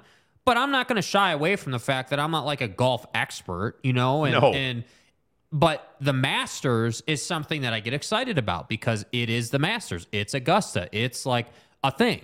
Like, so I love that that's on ESPN. Yeah. I don't know. It's a conversation we wanted to have because I just don't think that it's really tough with the media landscape these days because you're not getting anything that's not heavily pre-scripted. Mm-hmm.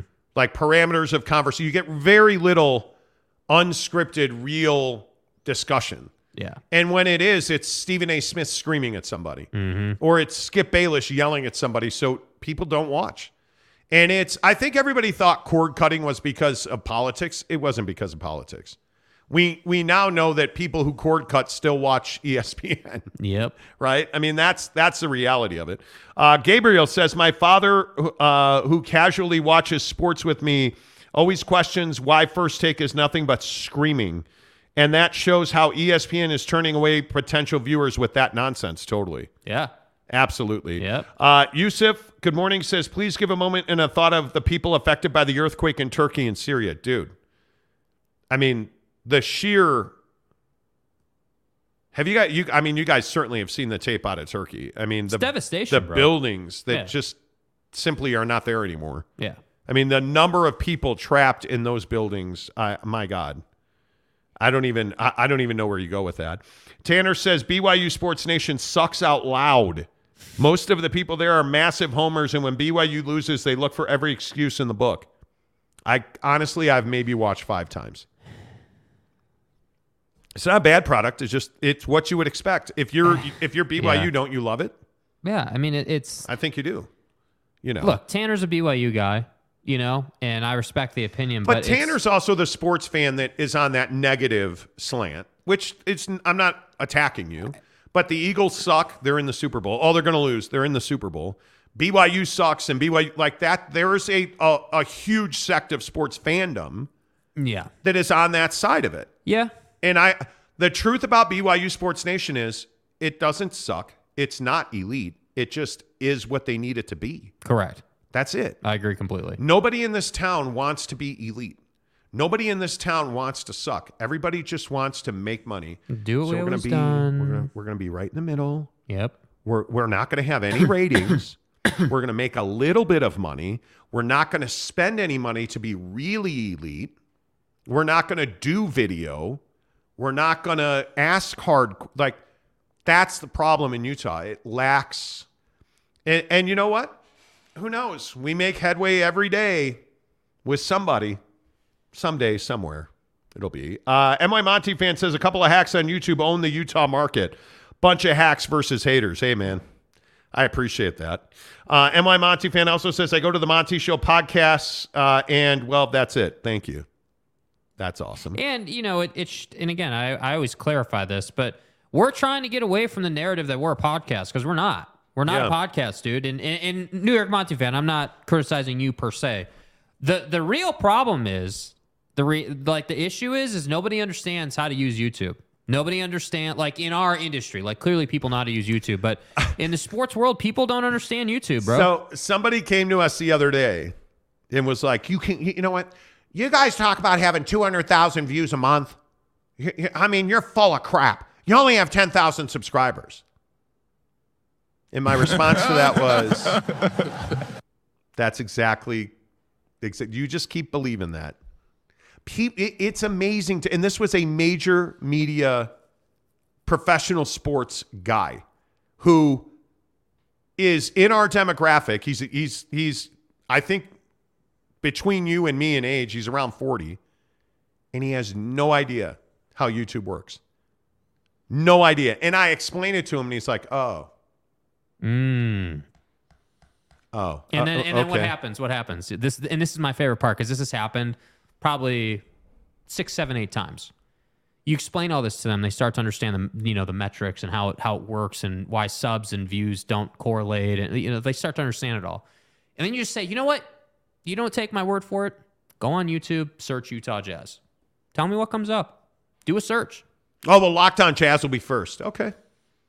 Oh, the Utah Jazz. Okay. Like, go knock yourself out, kid. Do it. Like, do it, dude. Do it. And the best part is that when people finally recognize the power of YouTube, they still don't have any idea how to harness it.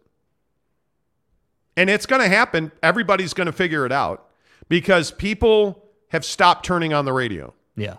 And we talked to an advertiser yesterday. Oh, that was the funny thing. That was the other thing, dude. We've had like 4 people in the last probably 8 weeks be like, how are you guys getting all these advertisers? How does that, how? You don't have ratings. No, but I can tell you in the last minute, 40 people watched the show. I could tell you like at 4 o'clock in the afternoon, I could tell you, how many people and how many people a month. We know. And YouTube's analytics have a long way to go. They do, yes. A long way to go. Yes. But they tell us, hey, this state is your number one state, this region, this general area, yes, Salt Lake City, yes, metropolitan area. But they can tell you this many people watch it, like quite literally, like Jake just said. YouTube will tell you, okay, in this minute, this many people watched it. Here's how long they watched this video for. Mm-hmm. That's why we know that the average person watches our yesterday, the average person watched our live show for 27 minutes. Mm-hmm. They watch, like, we get those. So it's just funny to see when you tell people, okay, well, listen, man, subscribers mean nothing in terms of how many people watch your channel. It means nothing. YouTube is all about SEO. They have a very specific criteria for how to build your videos. And, like their algorithm is not hard to understand, but they have a very specific way to get in the algorithm. Mm-hmm. Play the game, you get a ton of people watch your videos. Don't play the game, you don't get a lot of people that watch your videos. You either have to be part of a big brand like the Jazz, or you have to play the SEO game really well, like we do. Because we don't have the built-in audience of working for the Jazz, right? We don't have ESPN behind us. It's not that difficult, you guys. And it's crazy how many people do. Tom says, not bad. Live shows make me think of a play, though. Okay. TBE at DK says, mainstream media is losing its fame. YouTube and other outlets are definitely picking up. Oh, my God. 100%. Absolutely. 100%. Gumby Too Sexy says program. Exactly right. Program. Ken Williams says YouTube is the future of entertainment. Exactly right. Yes, Ken. Exactly right. Yes, sir. No doubt about it. Tom says, Jake, how would you describe the show in less than 2 words? What's a better description than podcast? A better description of podcasts in 2 words doesn't exist. But my description of it would be a live sports talk show. Yeah. Because the thing is that people hear live streaming and they immediately go to podcast. And I don't know how that correlation was. And I'm not saying that about our show. I'm saying in general, when I've said to people, hey, we're a live streaming sports talk show. Oh, you mean a podcast? Well, no, a podcast is record your content, whether that's an audio file or video file, whatever it is, then publish that after the fact. That's the true definition of a podcast. Yeah, I think a podcast is a pre-recorded thing that, hey, Jimmy and Kevin just got off of work. They produce it, they post it, and it lives for a week, and then next week they're going to do another one. Like, we're every day, 24 hours a day, 7 days a week. The other advantage of YouTube. 24 hours a day, 7 days a week. Facial recognition. Yeah. It's crazy. MY Monty fan says, everyone has a voice on the Monty Show, right or wrong, you have a voice. Yeah, we don't believe in capping anybody. Yeah. You're all entitled to your opinion, We've capped one person on this show, and that's because they were making fake accounts to attack listeners. Yep. Keaton Lyon says, hi. What's up, hi, Keaton? Where are you from, bro? What's your team? What's your deal? I believe his picture is of Dak Prescott. Oh, Cowboys fan. Okay. I love it. Okay, let's go. I love it. Let's Eric go. C. says, RSL should move to San Diego. People here love soccer. Dude, I love soccer. I just need the MLS to step up. MLS has to be better. You know what we almost field. talked about today? We almost talked about City and relegation. Manchester in the Premier City, League. yeah. We almost did. I couldn't do it. What's up, Mark Rasmussen says, amen. James Knight says, can you guys tell me why Jordan Poole wasn't tossed last night for a crude act? Yeah, Jordan Poole is on the edge of being sent to Houston or Nowhereville, NBA. No. Because he is quickly acting his way out of Golden State. Yeah. And he is, dude, I'm just telling you. Jeremy Bolton says, hey, Monty in the morning is the best showgram. Monty. Exactly right. Showcast. Kenai Johnson says showcast. A podcast is not live. I would agree with that. MY Monty fan says interactive sportscast. Gumby Too Sexy says a live program. Yeah, that's how I choose to say it. It's a live sports talk show. That's what it is. Giggity says two studs. Program. So it's two studs. What's up, big bro? Me and who else, though? Who's the other stud, though? I'm not too familiar with that. Travis Bird says, sorry, Monty, I've been telling everybody you're the king of podcasts. That's fine, dude. That's the way you describe it. That's awesome. Yeah, it's cool. Yeah, that's cool. Whatever you say, you're the best thing to come into my life since Disney Plus. Appreciate you, bro. Okay, I appreciate you. Look forward to meeting you someday. Gabriel says the program sound effect is satisfying somehow. Program. Geoff says, I call you guys a sports talk show. Appreciate Perfect. that, Jeff. That's what I mean. Yeah. Capazzo says, I think you're onto something there with the interactive sportscast. Yeah, I don't hate that. Yep. I don't hate that. Yep. Mark Hales. Good morning, Mark. How are you, man?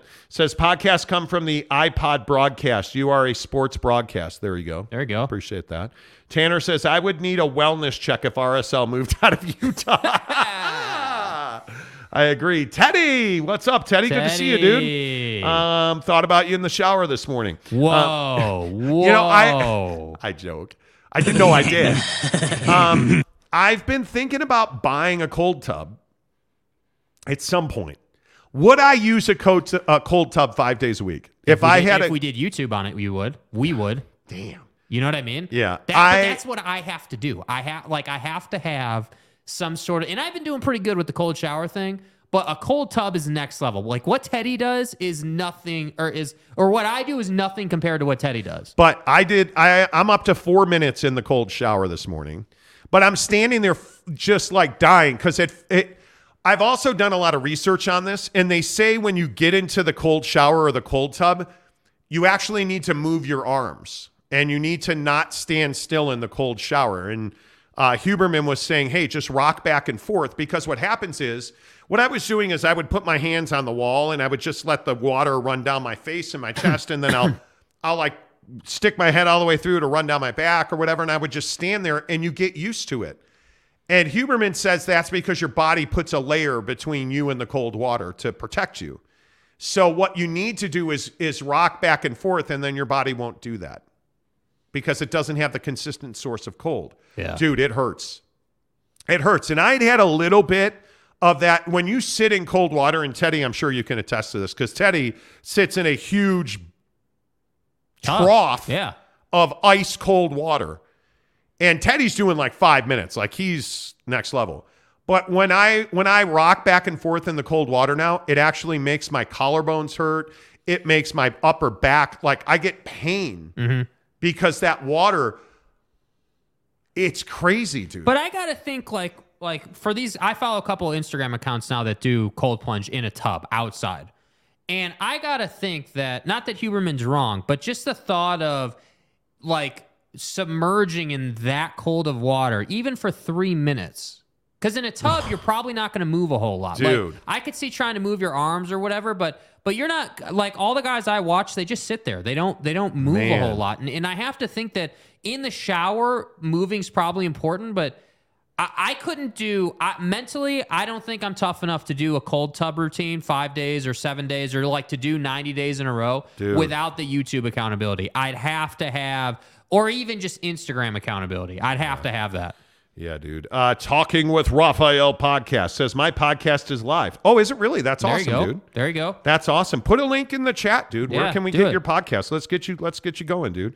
Jeremy Bolton says Monty and the white polo guy. The white polo guy. I agree. That's right, T. Eric C says how many people in Monty Town even know RSL has a title? How many people know? Tanner knows. Bro, what are you talking about, man? Tanner's our RSL guy. Giggity says the Kawhi laugh greater than program. You know what, Giggity? I agree with you.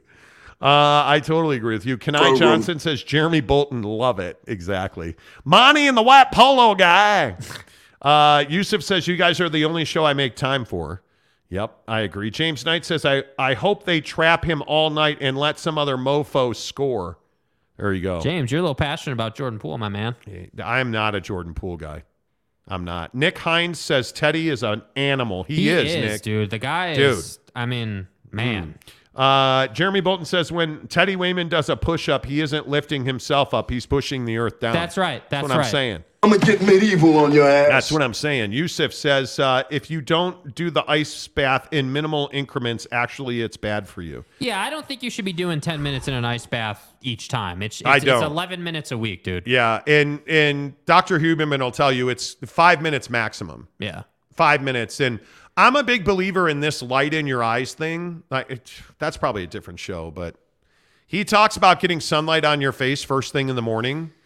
And not to look directly into the sun, but just look in the direction of the sun where you can look comfortably. Yeah. And it makes a huge difference. And I'm telling you. Well, if we ever decide to move the program to the afternoons or different schedule or something, maybe we can try that. Yeah. Nick Hines says, but let's be honest, the rubber ducky is the real MVP. Yes. I Teddy and his rubber ducky. Dude. The rubber ducky in the ice bath was absolutely the finishing touch. I'm telling you guys, you should join the membership, if only to get into the Instagram exclusive group for the Monty Show. Yes. Teddy Wayman puts pictures of his cold plunge with a rubber ducky in his in his tub, and I'm just like, my God. San Diego State, what's up, Glenn? Interactive sports talk, I like it. I like that. You guys are making this sound better and better every day, LOL. I'm telling you, cold plunging is the way to go, bro. Dude. And it's particularly worth it if you have someone or like a couple guys that can like support you through, because it's hard, man. I won't even. It's difficult. Dude, Luis Capazzo says to Gumby, some of us are old enough to remember the debut of the Sony Walkman. Dude, I had the first Sony Walkman I ever had. It's an erection. Gas, dude. It was so good. Can you measure it? Yes, you can. Let's see. Zach Spencer says, yes, you could. You are tough enough. Man, I think I could. Zach Spencer's another guy that cold plunges. I think I could. I think I could. I would just need the group accountability. That's what I would need. It is, because it's difficult, bro. It's not easy, man. It is not easy at all. Ken Williams says, I love how honest you are and how you will evolve as a person on the show. If you're not a member, become one.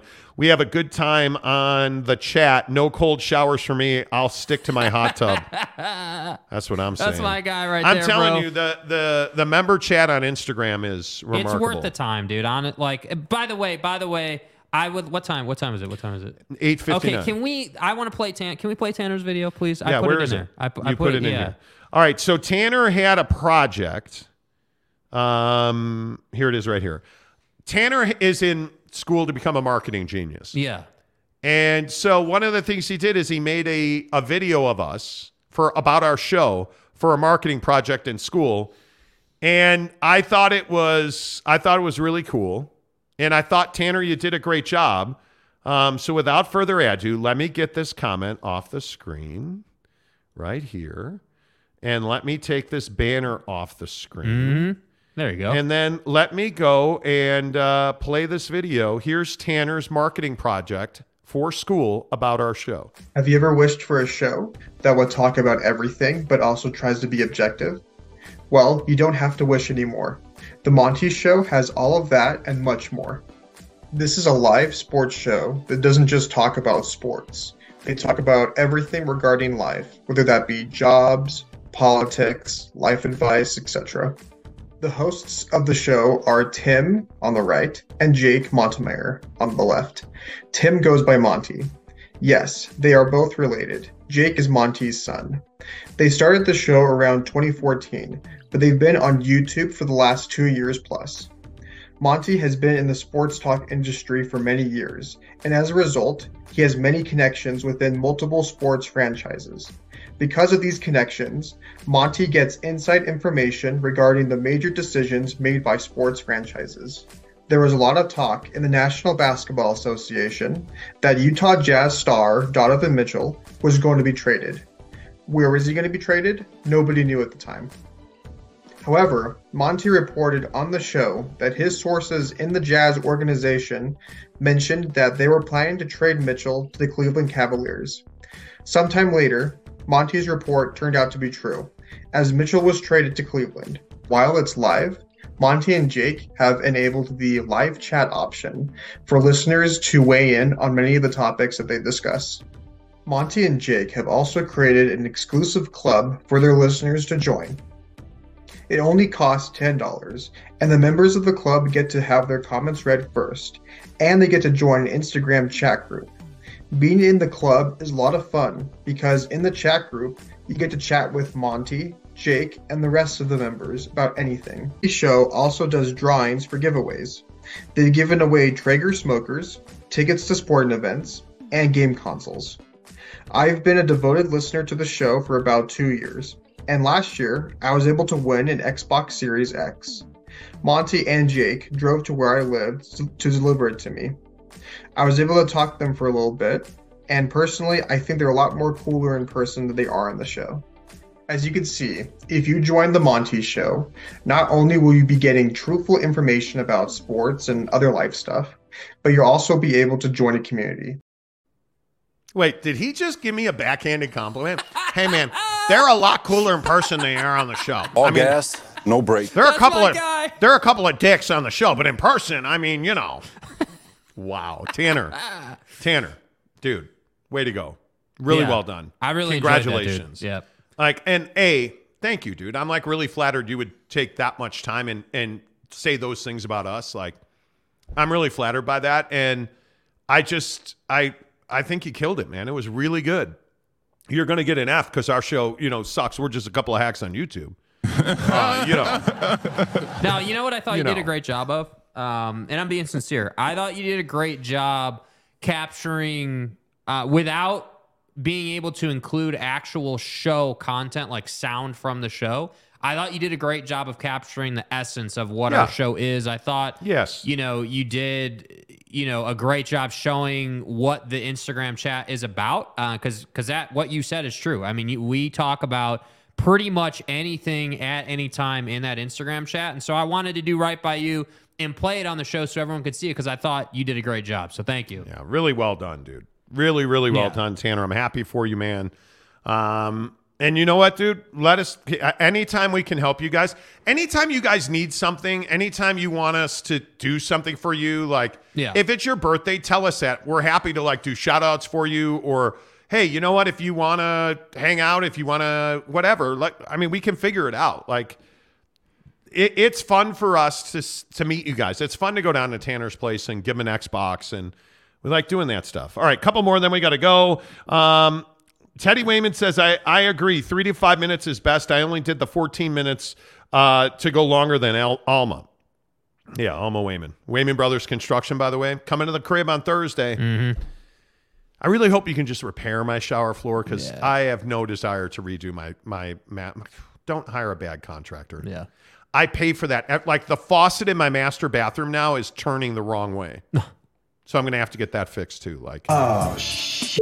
Dude, don't hire a crappy contractor. Learn from me. Hire the Wayman brothers. Yeah. Because everything they've done has been my hot tub. I have a hot tub in my backyard. Dude. Great A. Amazing. So, Teddy, way to go, 14 minutes. What is holding you guys up from moving the show to the lunch hour? Other obligations. We are likely going to, at some point, dabble with the afternoon. Mm-hmm. And we may, I don't know, might be 3 o'clock, might be noon, like, I don't know. NY Monty fan says, Teddy Wayman doesn't drink coffee, but drinks a cup full of nails. Okay. Justin Salas, who's a member of the program. Justin, where you been, dude? Says, Teddy Wayman's tears cure cancer. Too bad he never cries. What is this, a Dos Equis commercial? What is this, the most interesting man in the world? His tears cure cancer. Too bad he never cries. No. Well done, sir. Oh, my God. Zach Spencer says, y'all, come up on Monday. Come up where? Yeah, what are you talking about, we'll dude? be in Tahoe. It doesn't matter. We'll be in Tahoe. Is that what is he talking about? Park City, or what is he talking about? I don't know. What are you talking about? What are you talking about, bro? TBE says the cold plunge, is that before or after you take a normal shower? So here's how we do it. I'm a shower guy. So like this morning, my wife was up a little early. I usually get up at 3:50. Mm-hmm. She was up at 3:26. So I just got out of bed and got in the shower. Took about a 10-minute hot shower. And then I put my phone, just your regular iPhone. I use the timer feature on my phone. And my toilet's right next to my shower stall. I have a smaller master bathroom. So I put the phone on the toilet and I just hit a timer for 3 minutes and 10 seconds. Today it was 4 minutes and 10 seconds because it takes me about 10 seconds to build up the willpower to turn the faucet or turn the shower head on myself. Yeah. So what I do is I just turn the water all the way down to as cold as I can stand it. And I'm almost all the way at the bottom to where it almost turns off a little bit. But I just turn the water all the way down. Then I turn my timer on, so I give the water time to go from hot to cold. Hit start on my timer, and then I just turn the shower head, and it just sprays me. And usually what I had been doing is just letting the water hit from my cheeks down to my chest and just get used to it. But now what I've started doing is the water comes down, and I just kind of rock back and forth. And I will do that for about 45 seconds. And then I play this little mind game with myself where today it was at 3 minutes and 10 seconds left on the timer. I don't avoid the water flow. Like the water's coming down like right here. I don't move my head around it. I will force myself to put my face right in that water and just slowly go through it and lean my head forward until the water hits the top of my head and rolls down my back. And then I do the same thing now. I just rock back and forth a little bit. And then at about 2 minutes left, I turn around and just let the water roll down my back. And it's so painful. When you turn around and oh man, dude, it's painful. And I do that until about a minute left. And then I turn back around and I just let the water hit me right in the face for about a minute. Yeah. As long as I can take it. And then I'll just dip my head so I can see I have a glass shower enclosure, and I just wipe the water off the glass. Timer turns to 0. I count to 10. I don't just turn the water off at 0. Yeah. Because it's like a mental game with myself. It's really hard. I focus on my breathing, and I don't focus on the clock. I only try to look at it 3 times. And I just focus on my breathing. And then when I see the timer hit 0, I just put my face in the water and I count down from 10. So 10, 9, 8. And the whole time I'm breathing in through my nose and out through my mouth. And then after 10-second count, I turn the water off, squeegee my glass, and I'm on my way. There you go. And it is absolutely just bone chilling, dude. Like it is, man. Yeah, we have any reaction to the Tanner video? Like, did people say anything good about it, or like what? Scammer Trolling says this is damn impressive. Gumby Too Sexy says, who's Tim? That'd be me, thanks. Hello. Jeremy Bolton says, let's go, Tanner. Yeah. NY Monty fan says, Tanner freaking plumber, plumbing up. Exactly right. Yusuf says, way to go, Tanner. Teddy says, hell yeah, Tanner plumber. Let's go. Like, yeah, man. Tanner says, I have many mispronunciations your guy's last name. No, I don't. I may have mispronounced your last name. Nah, it's You're good. fine. You're good. Who knows? Nobody knows. It's fine. Jaron says, let's go. Gumby Too Sexy says, sources, bro. Exactly. Lewis says, good job putting this together, Tanner. It's great.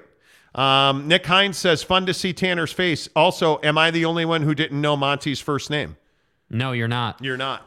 Nobody ever calls him your role Tim. and shut your mouth. Mrs. Monty's the only one who does, yeah.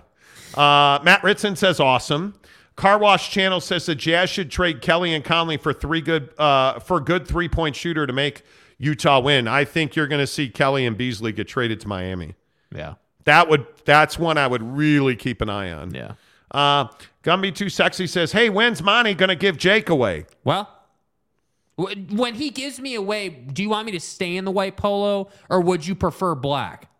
Exactly. Jeremy Bolton says, however, why no Soaker logo at the end of the video? That would make this video from an A to an A+. Cold-blooded. Ken Williams says, Tanner, great job, kid.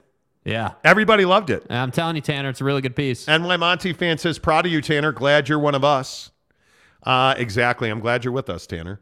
Talking with Raphael says, that's awesome, Tanner. Proud of you. Mark Rasmussen says, very cute. Tanner says, thanks again, guys, for letting me make the video about your show. Yeah, thanks for doing it, man. James Knight says, that's taking super soaking to the stratosphere. That's right. That's right. That's exactly right. All right, you guys, we got to go. Yeah. We got to roll. I appreciate all of you. Thank you so much for being here every day. Couldn't do it without you guys. If you haven't, please hit the like button. If you haven't, please join the membership. There's the link right there. Love having you guys on the show every day, man. Appreciate y'all. Until tomorrow, when I remind you again that this program is brought to you by our good friends at The Advocates, theadvocates.com. Until tomorrow, say goodbye, Jake. Goodbye, Jake.